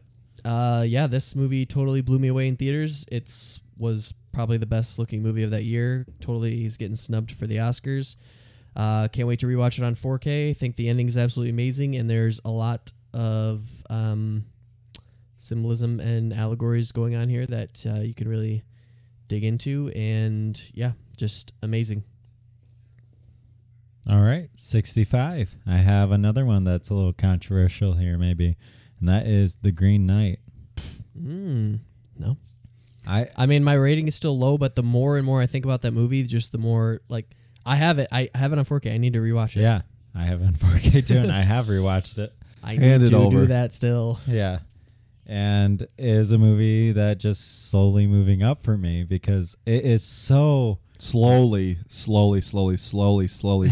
No. moving up for you. Don't even like a Ghost Story was slow. This is like Ghost Story it fit. exactly like what this fits. No. I mean, it's bringing a poem that is literally like 1,000 years old into modern times and having it relevant with a coming of age They didn't bring it in tale. modern times. What? They didn't bring it in modern times. Kinda. It was based in the Environmentalism was an allegory in this. Okay. Mm-hmm.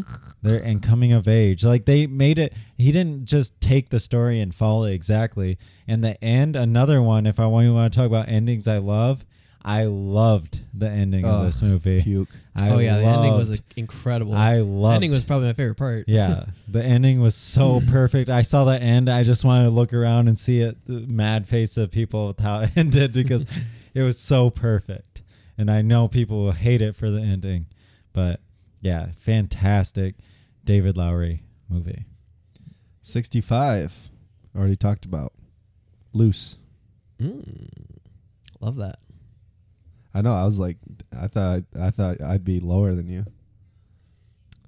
But you you're also, higher like I than said, me. your diary is Yeah. a lot more expansive. So Mm-hmm. go ahead. Okay. 65 for me is The Neon Demon. Ooh. 2016, Nicholas Winding Refn. This movie is absolutely gorgeous. I think, yes, there is a lot of style, but it doesn't sacrifice the substance necessarily. Our House, Mean Girls. Sure. Yeah, no, I mean, I love the critique on the modeling industry, just like her change in character, like her whole arc, like is she is becoming this person that she really wasn't raised as, and I guess goes back again to a lot of nature and nurture stuff. But yeah, some like if you were to take some like stills from this movie, you would have like just some of the most interesting looking like pieces of art, like Especially that triangle scene. oh yeah. I mean, The there's so many triangle scenes scene, with the metamorphosis. Oh my cocoon. God, The gold there's- scene. Yeah. Oh my God, there's so many. The scenes. first shoot she does with the blood. Like, yeah, there's so many just- scenes. yeah. Looks great. Oh yeah, absolutely incredible. Has some Giallo Giallo at the end. Sure. Mm-hmm. Yeah. All right. 64. Finally, we hit the first one of these on the list, and that is My Neighbor Totoro. Miyazaki film. Mm-hmm. Does You've talked any about more it need to be said?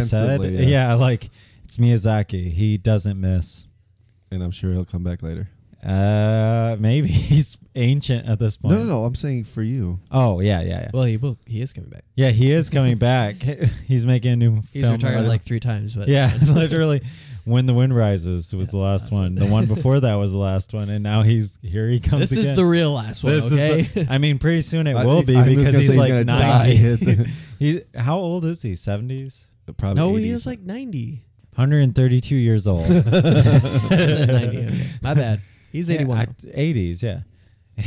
Japanese people live to be I was gonna 100. say he's got 20 years He's left. got 100 minimum, Yeah. so I expect him to keep going Film until he's a film a dead. year. Yeah. I want a 100-year-old Miyazaki film. He's got time to retire like 3 more times. Can you imagine a director making a film at 100? Yeah, Clint Eastwood's about to do it. Yeah, but he's terrible now. So He's still. You didn't say good films. You said make a film. I That's want true. That's true. one he is by, in his 90s. I want a one by a great Clint Eastwood is that great. has a century of experience, almost. I guess he wouldn't have a century. Eastwood has I want someone with that many decades of experience. Eastwood. Fuck Clint Eastwood. All right. He's falling apart shut at the seams. He insists on being in his movies. That's his problem. Are you done? Yeah, I'm done. 64. Brandon Cronenberg's Possessor. Wow. Ooh. Loved. I need to rewatch that Loved, one because I did loved. not We love all it. loved Like this. I Oh, didn't you love it as didn't? much as you guys did. You're an idiot. Yeah, I need to rewatch it. Apparently, Some of the best practical Idiot. it was disgusting. Effects. Yeah, it was disgusting. in the transitional periods. Yeah. Oh my god, I love that stuff. So good. the wax. Christopher Abbott Yeah. moving his way up my actors list. Amazing in this. One of his, I mean, obviously he's a son of a legend, but he hasn't done a ton, right? No. Brandon? No. Yeah. And I can't wait. And this is one that it was a 4.5, and I'm pre-rewatching it at a 5. Very cool. My 64 is first film from the Coens, Fargo. Ooh, damn, Damn. that's another No, one. no, yeah. not Fargo, but there's the No, Fargo. the big one I fucking didn't even think about. You better just swap it out for I something. need to. I'm gonna 'cause do it right that's a now. pain. I need That's to, an right? absolute must-have. Yeah, I have to. Hold on. Let me go You through don't my, have that on your list. You're let me go fucked. through my list. No, but Fargo is just such an anomaly of films because it's this crime thriller, but that's like it's obviously set in the Midwest, Fargo, North Dakota. Just these characters are so amazing. Like, I mean, that's what everybody talks about in this movie is the characters, especially Marge Gunderson, just her demeanor and, you know, being pregnant the whole movie. It's just, the Coen's usually the writing is top notch and it's absolute, you know, it's just amazing in this movie. And cinematography is great. The score is great. I think it was Carter Burwell did the score here. Yeah, it's just, it really is a very extremely unique movie, and I love what it spawned. I love the show Fargo. I just love this universe and everything that it is and came from it. Yeah, it's great. If you guys have seen Fargo, then go fuck yourself. I mean, what are you doing with your life? I have, and I didn't even think about it for the list. It's amazing. It is. It is great. Yeah. So 63, Mm-hmm. we have The Departed, Nice. Banger. a Scorsese film. It was on our premium for that as well. I didn't love it as much as I originally did because of I found a fatal flaw. I don't remember at the time, but I don't remember it now. But I knew it. It's the ending. Listen to that. You were bitching about the ending. Yeah, because it's something fucked up completely. That they No, didn't think you said it about was that. corny. No, And then me and Josh I completely found proved you something wrong. completely Yeah. wrong. You know, that's not true. Oh, you fucking listen to premium because Listen we to premium fucked this where I man's world. just break up where this film messed up. But it is phenomenal, and obviously with the talent involved in it, you wouldn't expect anything less than that. So, yeah, I'm sure you've all seen this already. So, Mm-hmm. Let me go back up because I Back have to your spot. yeah, I got to get back. What number again? 63. 63 for me is Kyle's favorite movie of 2014, The Babadook. Oh my God. Oh, I can't believe that made That's it. fucking What do you mean? embarrassing. I don't. Well, I love The loved Babadook. this I didn't movie. love it the first time I watched it. I liked it less the next time I watched it. It's okay, 4-star. Yeah, I'm working it down I'm trying to get it down to a half star because that's how bad it is. Loved The Babadook. Loved it first watch. Loved it second watch. Loved it even more the third watch. Loved it even more the fourth watch. Movie I can keep going back to. Love the Yikes. entire sense of dread. Love the relationship. Love S.E. Smith in it. Loved it all. The Babadook.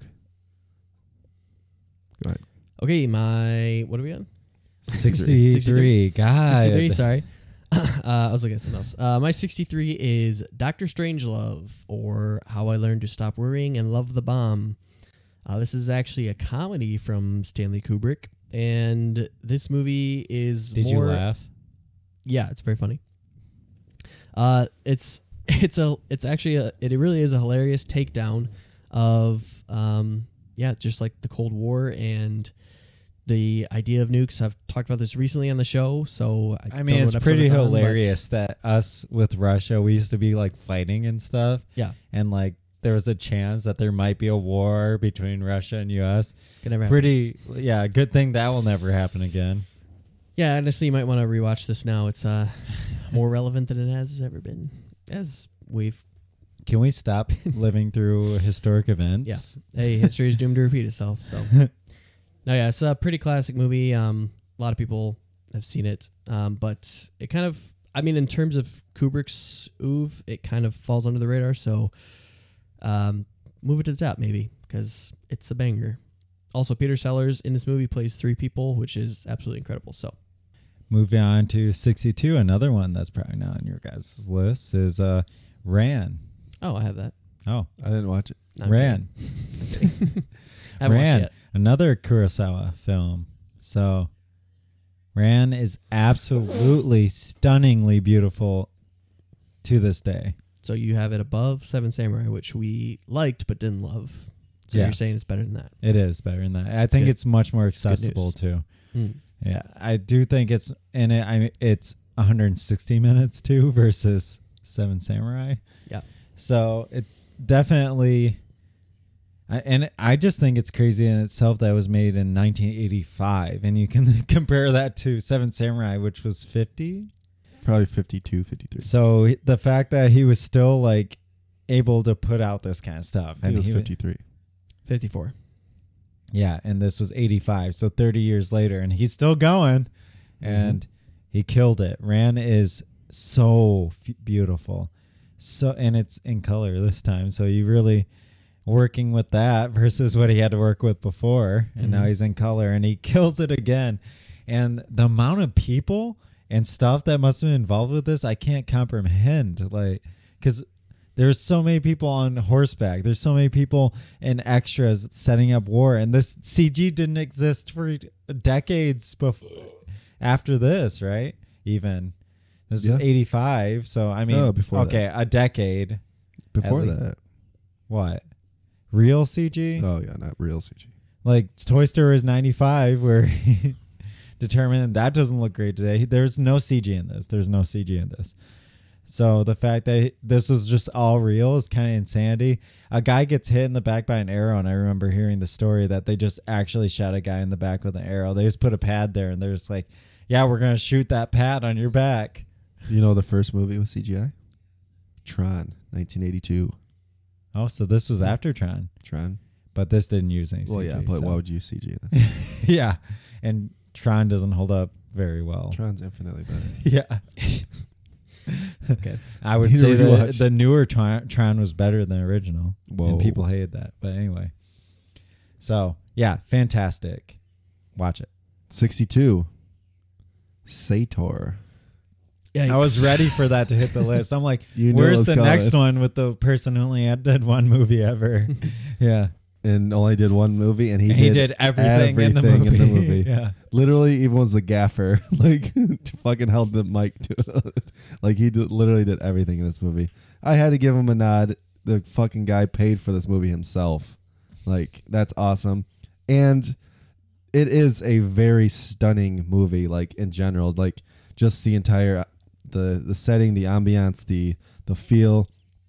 Everything is perfectly entwined with the next, feature. And like that, I mean, obviously you would think that would happen with somebody that's in complete creative control. Like, there's not a movie that you're gonna watch that has more creative control than this guy had. And the guy who did every part of it. Yeah. Other than acting it, like, and there was like 3 actors. So, great fucking movie. Had to give it a little nod, and super good. Jacob, you motherfucker, you have to watch I wanna these watch movies it. that me and Kyle keep telling. I watch the movies you tell me to watch. You don't watch any fucking movie. I do watch some of Shame. them, but there's a lot.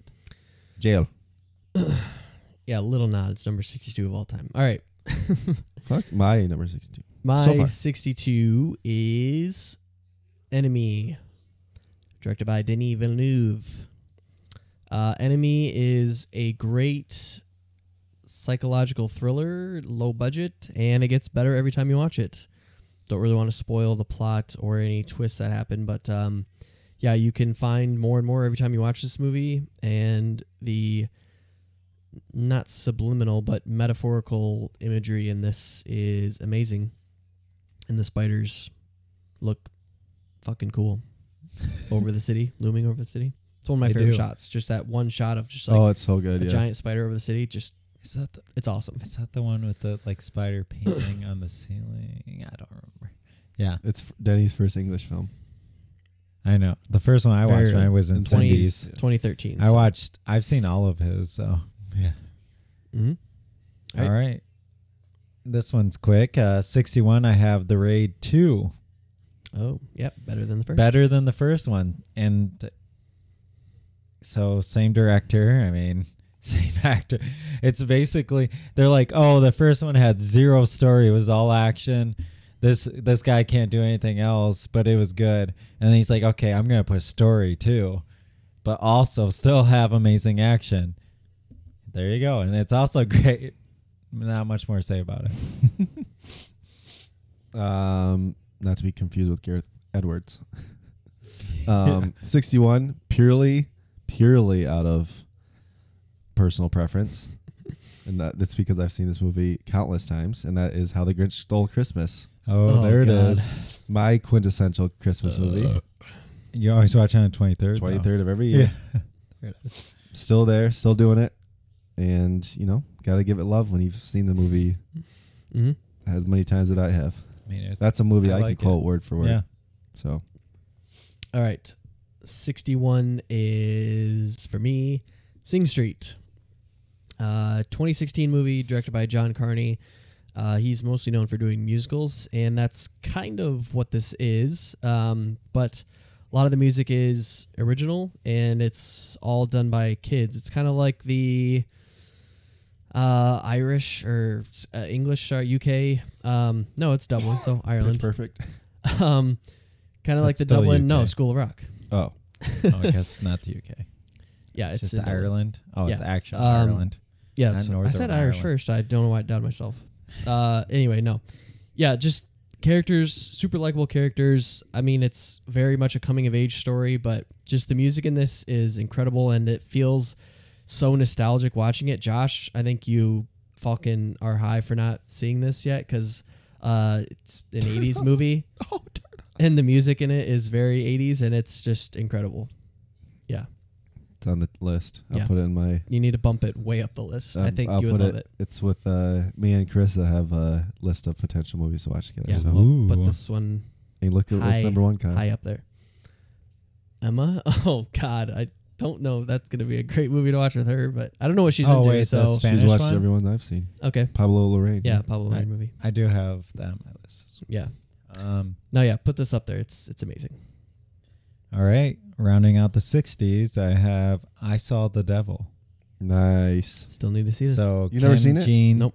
Kim Ji Is that the Woon. greenhouse scene? Is that the movie with the greenhouse? Oh, At it's the so end? good. Yeah. Ooh. So this was if you like at all revenge movies, this is probably the one of the best ones. And yeah, this was also during that kick in 2010. If you look all of the Korean movies I loved at the 2010, there's like such a strong time right there for Well, I mean especially in, Korean like are- horror like, revenge. yeah, like Korean movies are doing, I mean, they're great now, but like that was the time when I really broke out into them.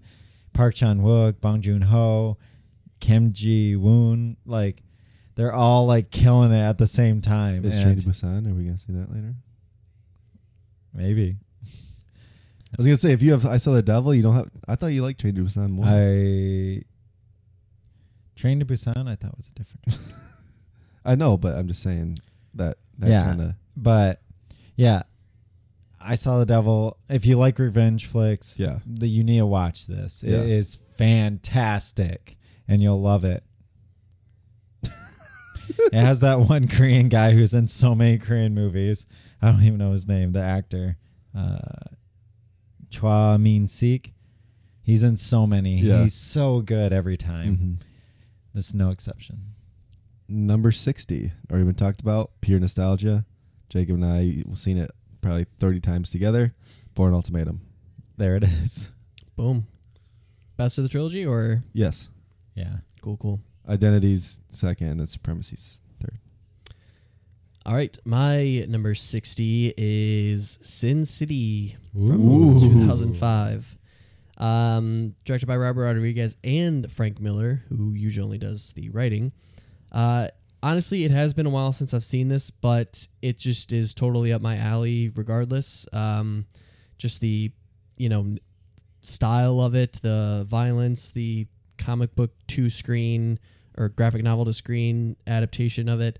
I love how it's in black and white with the flashes of color. There's just a lot of things in this movie that work for me, and I think obviously nostalgia probably overrides some of the flaws that I would be able to see in it now. So definitely need to rewatch it, but still love it. And I think, do I need to see the second one? No, I've seen the second one. I need to rewatch the second one too. It's been a long time. Anyway, first one's a banger. I always thought, like, for the longest time, I thought that was Zack Snyder. Nope. Rob Like, Rod. obviously, I knew that, but Yeah. for the longest time, I Spirit thought it tried to rip off, The like tried to Spirit be, did, do the yeah. same thing, and it's dog was. shit. And that's Zack Snyder? That movie, I don't know who Oh, directed I was that. going That to say, movie's Spirit terrible, definitely though. ripped off hard. So bad. Jacob? All right. 59? Because we had to rip down 59. one. classic. LaQuisha? 70s. Davey the 80s. Maze. 80s movie. 80s. Yeah, I'm surprised you have an 80s movie on here. I do. It's Return of the Jedi. Oh, God. So, Return of the Jedi was my favorite growing up. Our dad's favorite, too. Yeah. Most people love Empire. Mine. Was Return of the Jedi. And New Hope more when I got later. But When you knew what film was. yeah. But Return of the Jedi, I mean, what is there to say about this movie? Like, Yeah. it's Any amazing. single person that's listening to this has seen Return of the Jedi, Return of the so- Jedi. It's better than Empire. Fuck you. Wow. 59 for me is low for you two. That's Okay. Parasite. Bong Joon-ho. Movie of the year. Don't speak so soon. It's gonna be Kyle's next one too. Turn up. I'm just kidding. No, Parasite. I didn't love it as much as you guys did. I do think it is a very well directed movie. I think the story is very good. It just didn't do it for me. It just didn't have that it factor that a lot of other films do for me. Not knocking it. Personal preference. Obviously, it's the number top 5 rated movie. Number On one on Letterboxd. Letterboxd. Number Is it one. number one? Yeah, it's number one. There, yeah, yep. I think that is overrated for sure, and I even felt a little high on my initial rating, but can't knock it. It is what it is. It just like I said, it didn't have that it factor for me. So that's number 59. Alrighty, my 59 is Memento from Christopher Nolan. Yeah, I think this movie is incredible. It kind of was super. I don't want to say revolutionary because I'm sure it probably has been done before, but done to an extent where, I mean, it was probably the most popular movie that had done that. Telling the story chronologically backwards. Our dad literally was, oh, you got this movie starts at the end and goes to the beginning. Yeah, it was just right. a thing of that era. Yeah, I mean, like I said, I don't want to say revolutionary. A lot of movies I haven't seen, but did it so well and just executed perfectly. Again, one of those movies that starts at the end, but you're enticed, you're hooked the whole time, and you're unraveling this mystery. All the flashbacks to the what's that guy's name? JG. Stephen Tobolowsky in this movie. He's kind of just this goober actor, but back at this time, You're talking about JG? Sammy Jenkins. The character, the flashbacks to that, him telling that story over and over so again, good, yeah. how that reveals plot details is amazing. I don't know, just yeah. What else is there to say about Memento? It's great. All right, so before we move on to 58, we have finished our beers and we have a new one now. So we are moving on to Furious IPA, which is by had this one. I think. Surly Brewing Company. We've had stuff from Surly before, from Minneapolis, Minnesota. This is coming in at 6.7% ABV and 100 IBUs. Opposite end of Hazy Wonder. Yeah, we're going way up. Apparently, I get this was when I could do the 10. I was gonna say I gave it 3.4. Yeah, I see that. So which it I still says have access to. the but beer that built Surly. So Surly is a big brewing company now, and this is the beer that built them. It's almost like a Dirty Bastard for founders. Fuck. Aggressively hopped and citrusy, but with a chewy caramel malt background. Or sorry, backbone. Devil's Same thing. Backbone. Might as well. GLT. Yeah, 5. this is kidding. this is gonna be pretty Bitter, hoppy, like Ruination. bitter. Yeah, much more of that IPA. I fucking hope so.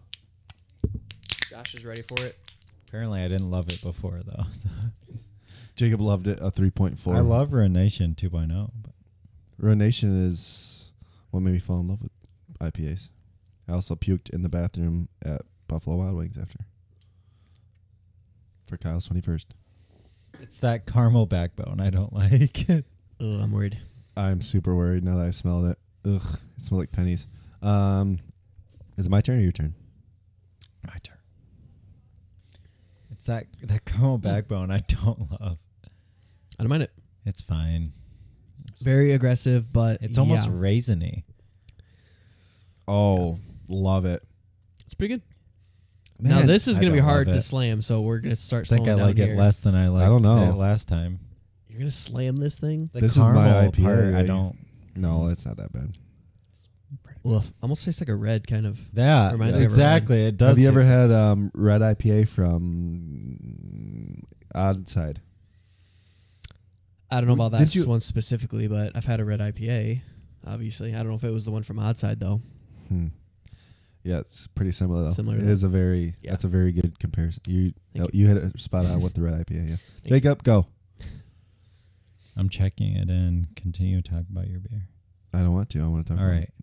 58. Number 58, I have The Handmaiden.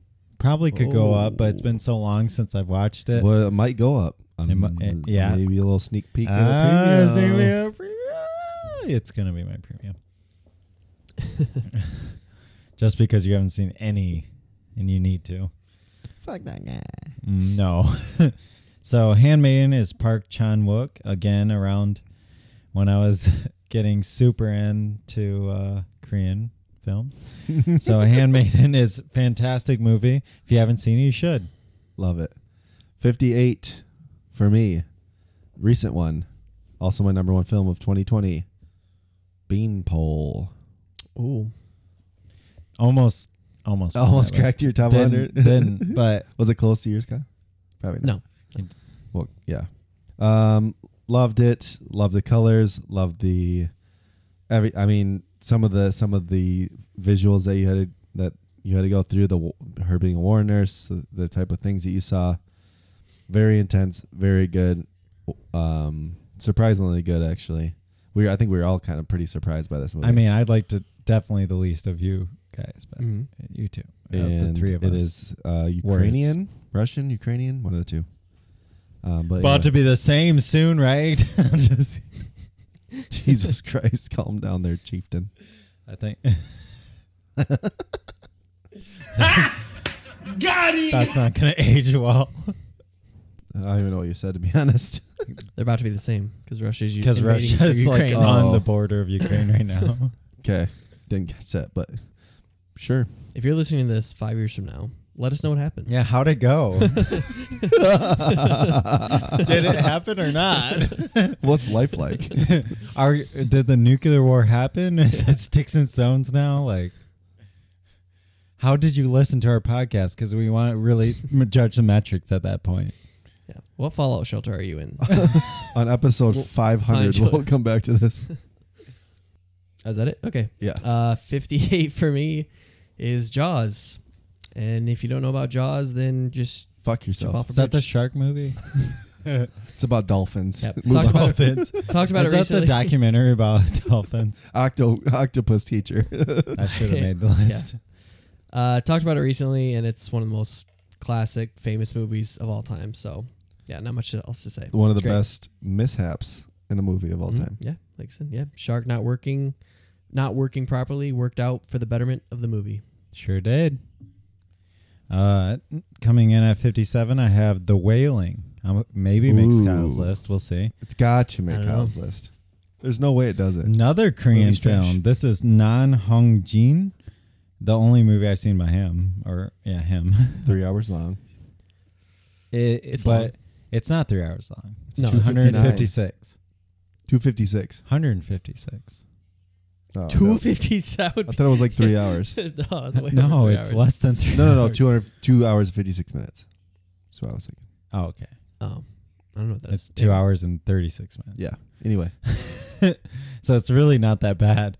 It is a long movie, but it encompasses so many genres, and it is a horror movie, but not so much in the sense you're thinking of. It's more of my type of horror movie where it's just oppressively dark and just has that tension atmosphere and that gloominess that just like hangs over you. And that's the kind of horror I like now. And this hits that in many genres at once. Cool. 57 for me. Safdie Brothers. Good Time. Moved I knew way that would up be on my there. list. I knew that would be there. No, you didn't know that. I knew it would be on the list. Because you just talked about how you liked it more. Well, my first time watching it, Yeah. didn't love it. second time after. So watching Good Time, watching Uncut Gems, watching Good Time again, and watching Uncut Gems again. Good Time is better than Uncut Gems. I think Robbie P, our boy. See, I've only seen each once, I think. So I've seen each twice, so I think I have a very good worst judgment on that. judgment on it. And Good Time is better. And yeah, I mean, I watched it on the flight to Louisiana. Perfect runtime. Amazing runtime. And Safdie brothers are good at hecticness. Yeah, they So. keep that going. Yeah. Yeah, great movie. All right, my 57 is Princess Mononoke. My favorite Miyazaki film. This is Surprised it's so low. Yeah, this is the one that. I'm almost in top 50. I Yeah, told we're you, pushing top my top 50s, 50 is Loaded. bangers.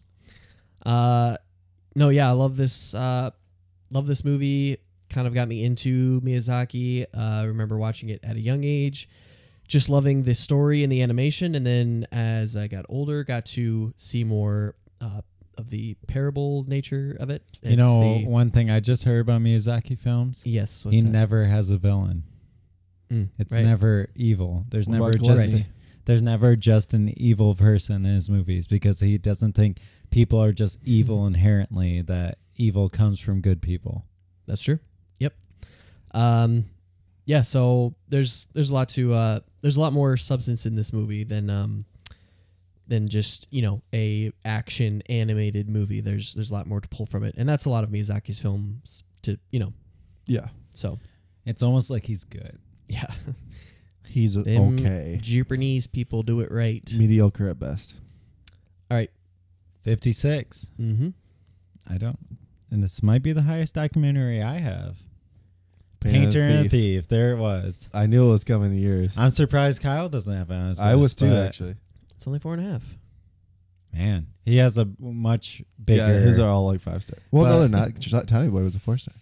Yeah, I like I said, from since we crossed Quiz Show, which was way down there, every movie has been 5 stars. Not me. Mine's not until like top 20. Kyle has triple R diary though. So, yeah. I Anyway. mean, Painter and Thief is, as far as I can think off the top of my head right now, while inebriated, We're not even halfway, Jacob. is the best documentary I've ever seen. And the ending is phenomenal. Oh yeah, Phenomenal. the final shot. Yeah, it's phenomenal. And the whole movie, the whole documentary it feels like, I say movie because it feels like a film. Like Yeah, you said that. it feels like that. So, yeah, it's fantastic. I recommend that to anybody who likes documentaries at all, Hate Or him. movies. or film at all, Or painters or I mean- thieves. or paintings. 56.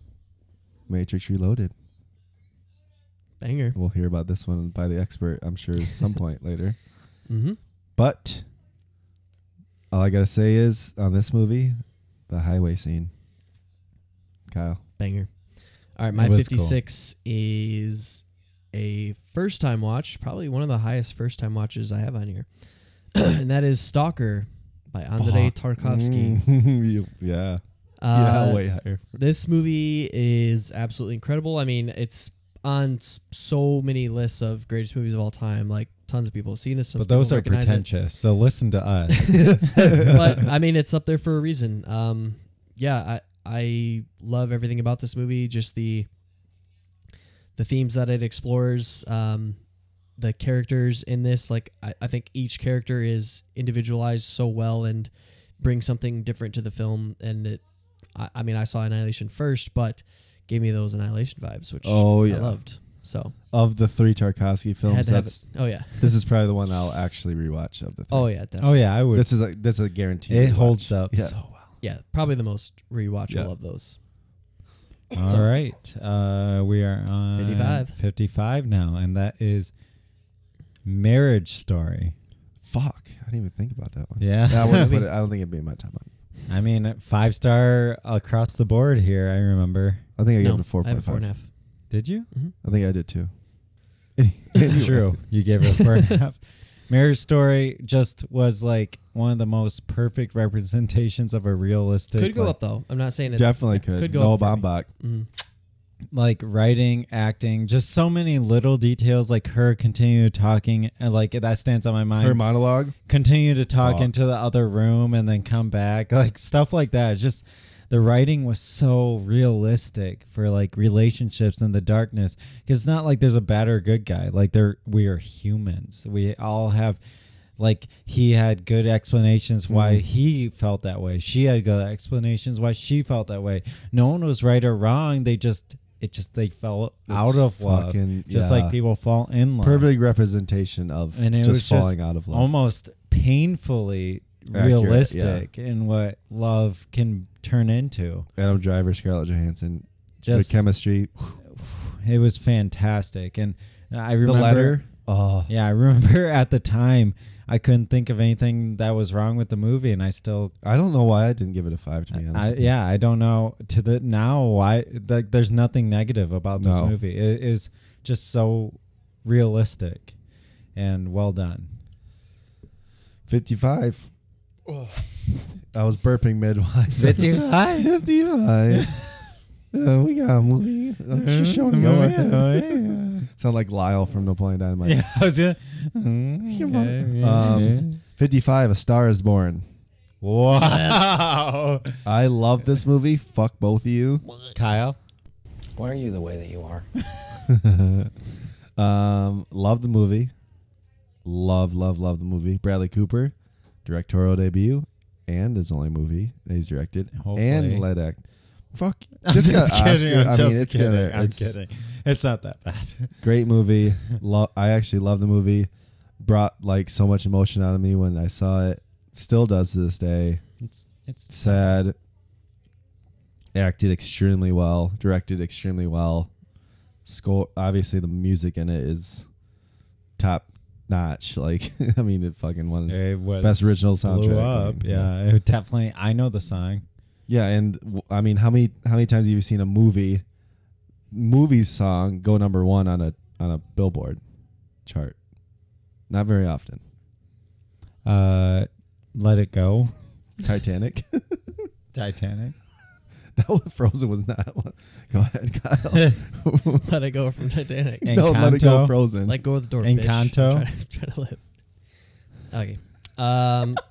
What are we on? 50. I don't fucking know. We're on beer 6. 5. That's all I know. Beer 30. 55, 55. Kyle. Come on. My straighten up. 55, which is funny. I just said I don't know if there's another first time watch that is higher, but And there's next literally the fucking next movie. The next one. one, You this said is the higher. First time watch, that's higher. this is the last one. Sorry, Layla. Then he Poor Layla. punches the dog in the face.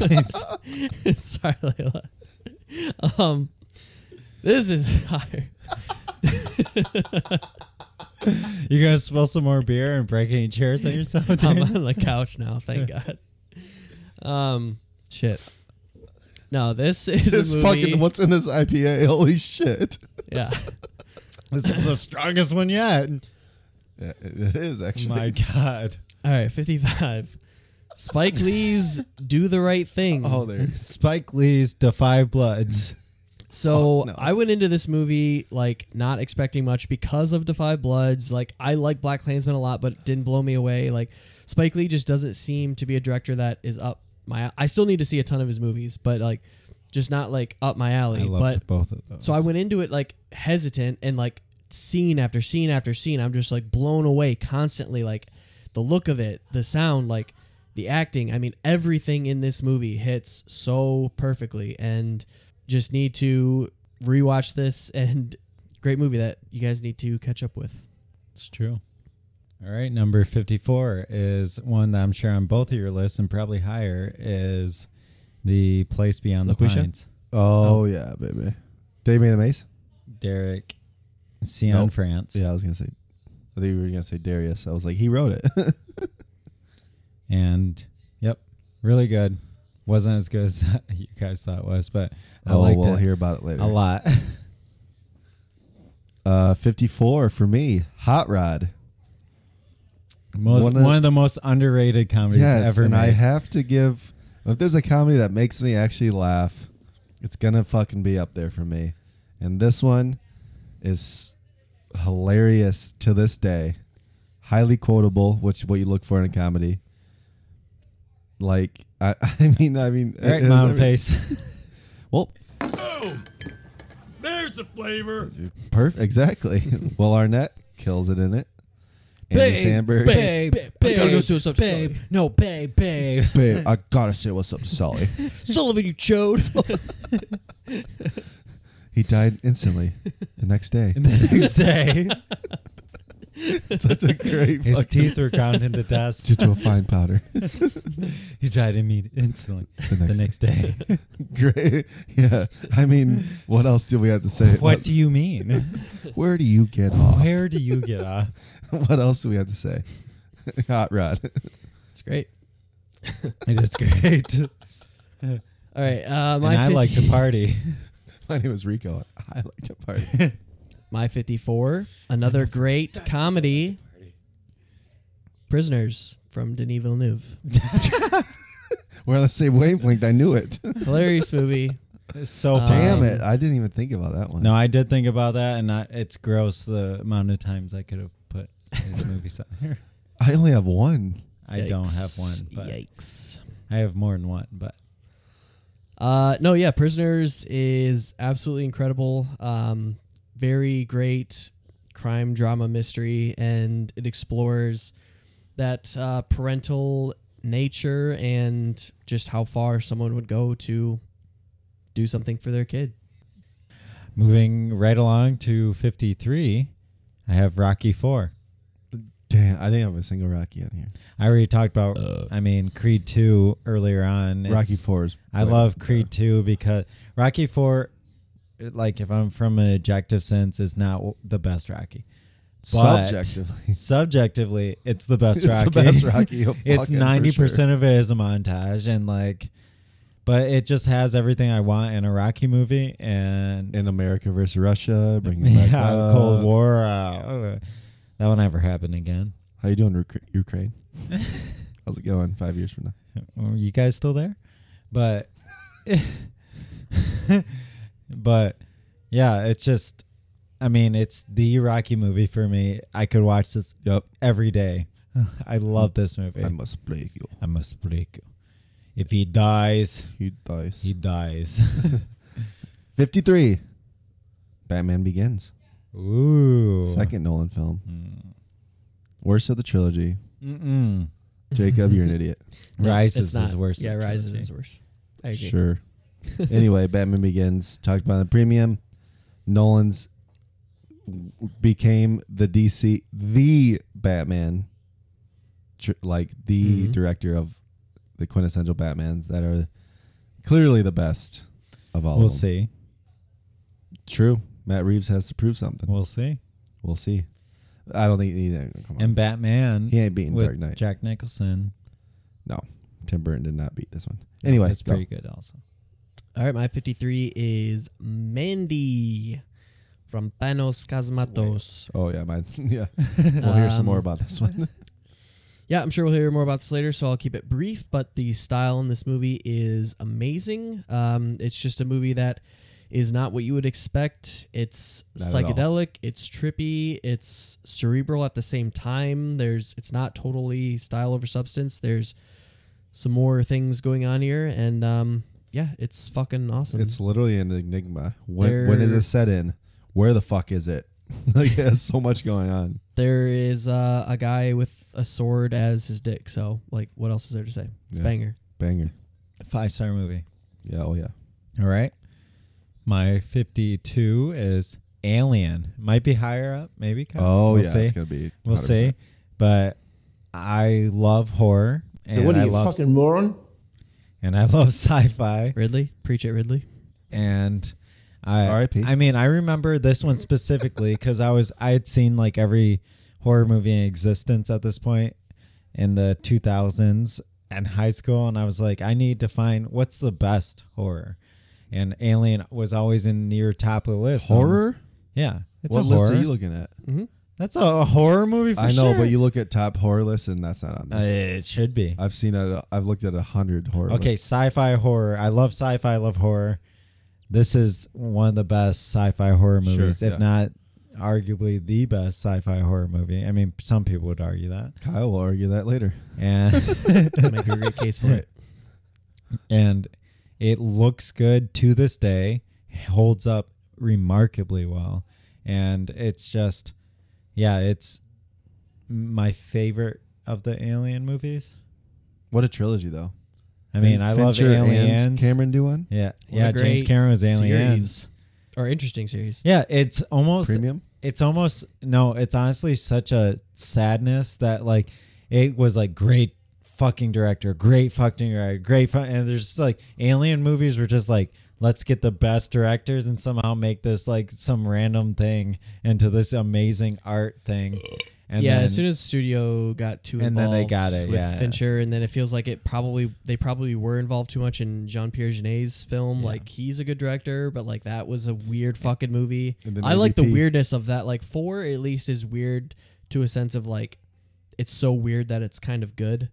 Interesting, yeah. I did like AVP. It's not on the list, but No. nostalgically I loved AVP also. Next, a first watch. And the first of this director, Bobbleheads. Dave Made a Maze, 52. Is Oh it? No, my I'm just kidding. God. I'm just kidding. I was gonna be like, yeah. 52, The Thing. Oh, John Carpenter's The alright. Thing. Oh, we talked about it like what, last episode, the episode before? Yeah. Very recently. Best practical effects I think I've ever seen. And I don't think there's many people that argue that. Like, Lord of the Rings. incredible. Lord of the Rings. I was gonna say Lord of the Rings. But yeah, Some of the most like the practical effects that happened were just mind blowing. it's beyond how the just fuck do you even makeup do it? and, like, Yeah. yeah, like that is like a creature that like And it had Yeah, like it's- fucking like 4 things come out of the same hole. You're like, yeah. is it gonna stop? Nope. It just keeps going. You're like, how did they do this? Like, crazy. I have no idea. And then the isolation, yeah, great fucking movie. John Carpenter. I mean, when he's great, he's fucking great. Mm-hmm. All right, my whatever if I can remember it. 52. 52 is The Witch. Yeah, this movie is incredible. Kind of kicked off the folk horror trend. Oh yeah. In 2015, and it's still going strong. People are trying to make movies like this, but still have not been able to top it. Yeah, it's gives you enough. Doesn't show you too much, but gives you enough along the way, and a great runtime. And the fucking dialect Robert Eggers dug in Yes, was 16th century to the T. yes. He Like, researched it so that way he could write it accurately. That's And pretty crazy. you seen it in theater? I One mean, of the few, that's crazy, but not for him. but this is one of Yeah. those few movies, and I'm gonna say this now because it's gonna come up later, so I'm gonna talk about it now while we're here. One of the few movies that subtitles actually, not few movies, but subtitles are almost needed. I mean, I Because of always how- say subtitles, yeah. But the dialect is dense. Well, Yeah. I mean, when I saw it in theaters, and I saw it with a couple other people that were like kind of talking during the thing, so I like moved 3 seats down so I couldn't fucking hear them. But it's still so dense dialect that like definitely benefits with oh yeah, a with subtitles. Yeah. Yeah, Yep, and repeat viewings. Tenet Oh, needs yeah. subtitles too. But we'll get on. 51. 51. Hunt for the Wilder People. Talked Move on. about it already. You already talked about. 51 for me. Talked about it. The Wrestler. Banger. All right, my 51 is Matrix Reloaded, which we briefly talked about. Highway scene is absolutely incredible, but I love all of the action Yeah, I scenes. know you love the fucking in this medieval- movie. The staircase scene. Staircase scene is fucking It is incredible. good. So It is good. I thought It that is was one of the best amazing. parts. Yeah, It is good. It's so corny, but it's so I good. thought it was one of the best. The parts, yeah. opening, like, even I will admit that the first scene of Smith multiplying himself and Neo fighting him it is kind of bad, like the It's a- CG, but like it doesn't hold up, but yeah, yeah, it doesn't hold up. But the level of it at that time Was is you have to amazing. think about it, is Yeah. incredible. I like, do think it's a little long too. it is a little long. yeah. But they were and- trying to show yeah. off I something know, that's but never been done before. Now it's too long. Yeah. Yeah, I mean, I Still wish great. in hindsight, it's like, yeah, I wish they could have done more practical stuff and like they just would have shot around it. But I still think it passes pretty well. Like, I thought obviously it it's was not a real person, Honestly, but it okay. looks fine. Like, Honestly, it, looks it good. makes sense for me even more now because Yeah. I see it as like that was a digital world. So like the digital looking people kind of just That's what I'm fit. saying. They leaned into like Yeah. when they Matrix Reloaded. They leaned into it. This is a fictional world. Let's fucking do whatever Yeah. the hell we want So to do. they with can it. look I mean, when he a little flies fake. away in the beginning of the So first one, good. it's like that's the okay. We're entering into this totally separate landscape of like anything is possible. This is gonna happen. It's shit's gonna get crazy, and yeah, I mean, I feel like it's reinforced by the fucking sound effects used in that scene. They literally add bowling pins, pin yeah. sound effects to like You know, him I knocking didn't him notice over. that when It's you so said corny, it. but When I watch it next, I'm like, I'm gonna I- listen for yeah. it. I did hear it. Yeah. I did too, and it was great. yeah, So good. It's, yeah, like it's just it's like probably my favorite action movie of all time. Ooh. No, well, it depends on what you consider action Yeah. movie. I have I have movies on here that will be higher, Pure but action though. Yeah. Yeah, I don't know. I think it has the best action out of most movies. Anyway.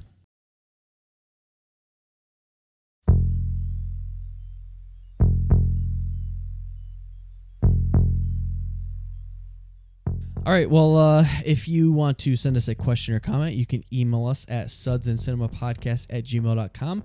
You can find me on Letterboxd and Untapped at the KG Project. I'm on both of those. That's JSAL517. That's JSAL517. And I'm on both platforms at Josh_Saldana.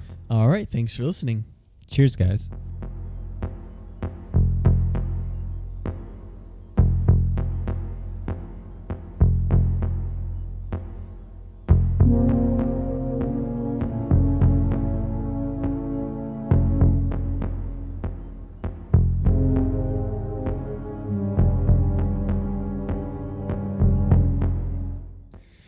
And that's it for you. And that's pretty much it. Yeah. Sorry, I had to throw that in there. I have a. It is the number one on IMDb. Yep. So yeah. Most Is people- it? Yeah. What just happened? Your fucking chair just broke. The series of events that just. Can you stand up? Yeah. Good thing we should all sit in Were you chairs. leaning back? Oh, man. I was sitting in normally. Like I didn't put any extra pressure. Did it break or did you think it broke? No, dude, it's fucking like falling apart. Jesus Christ. Not only did it like break, it like happened, and then he threw the beer up in the air all over himself. Layla freaked out. It hit his face, the mic, his iPad, the other couch, all at the same time. Oh, that was good.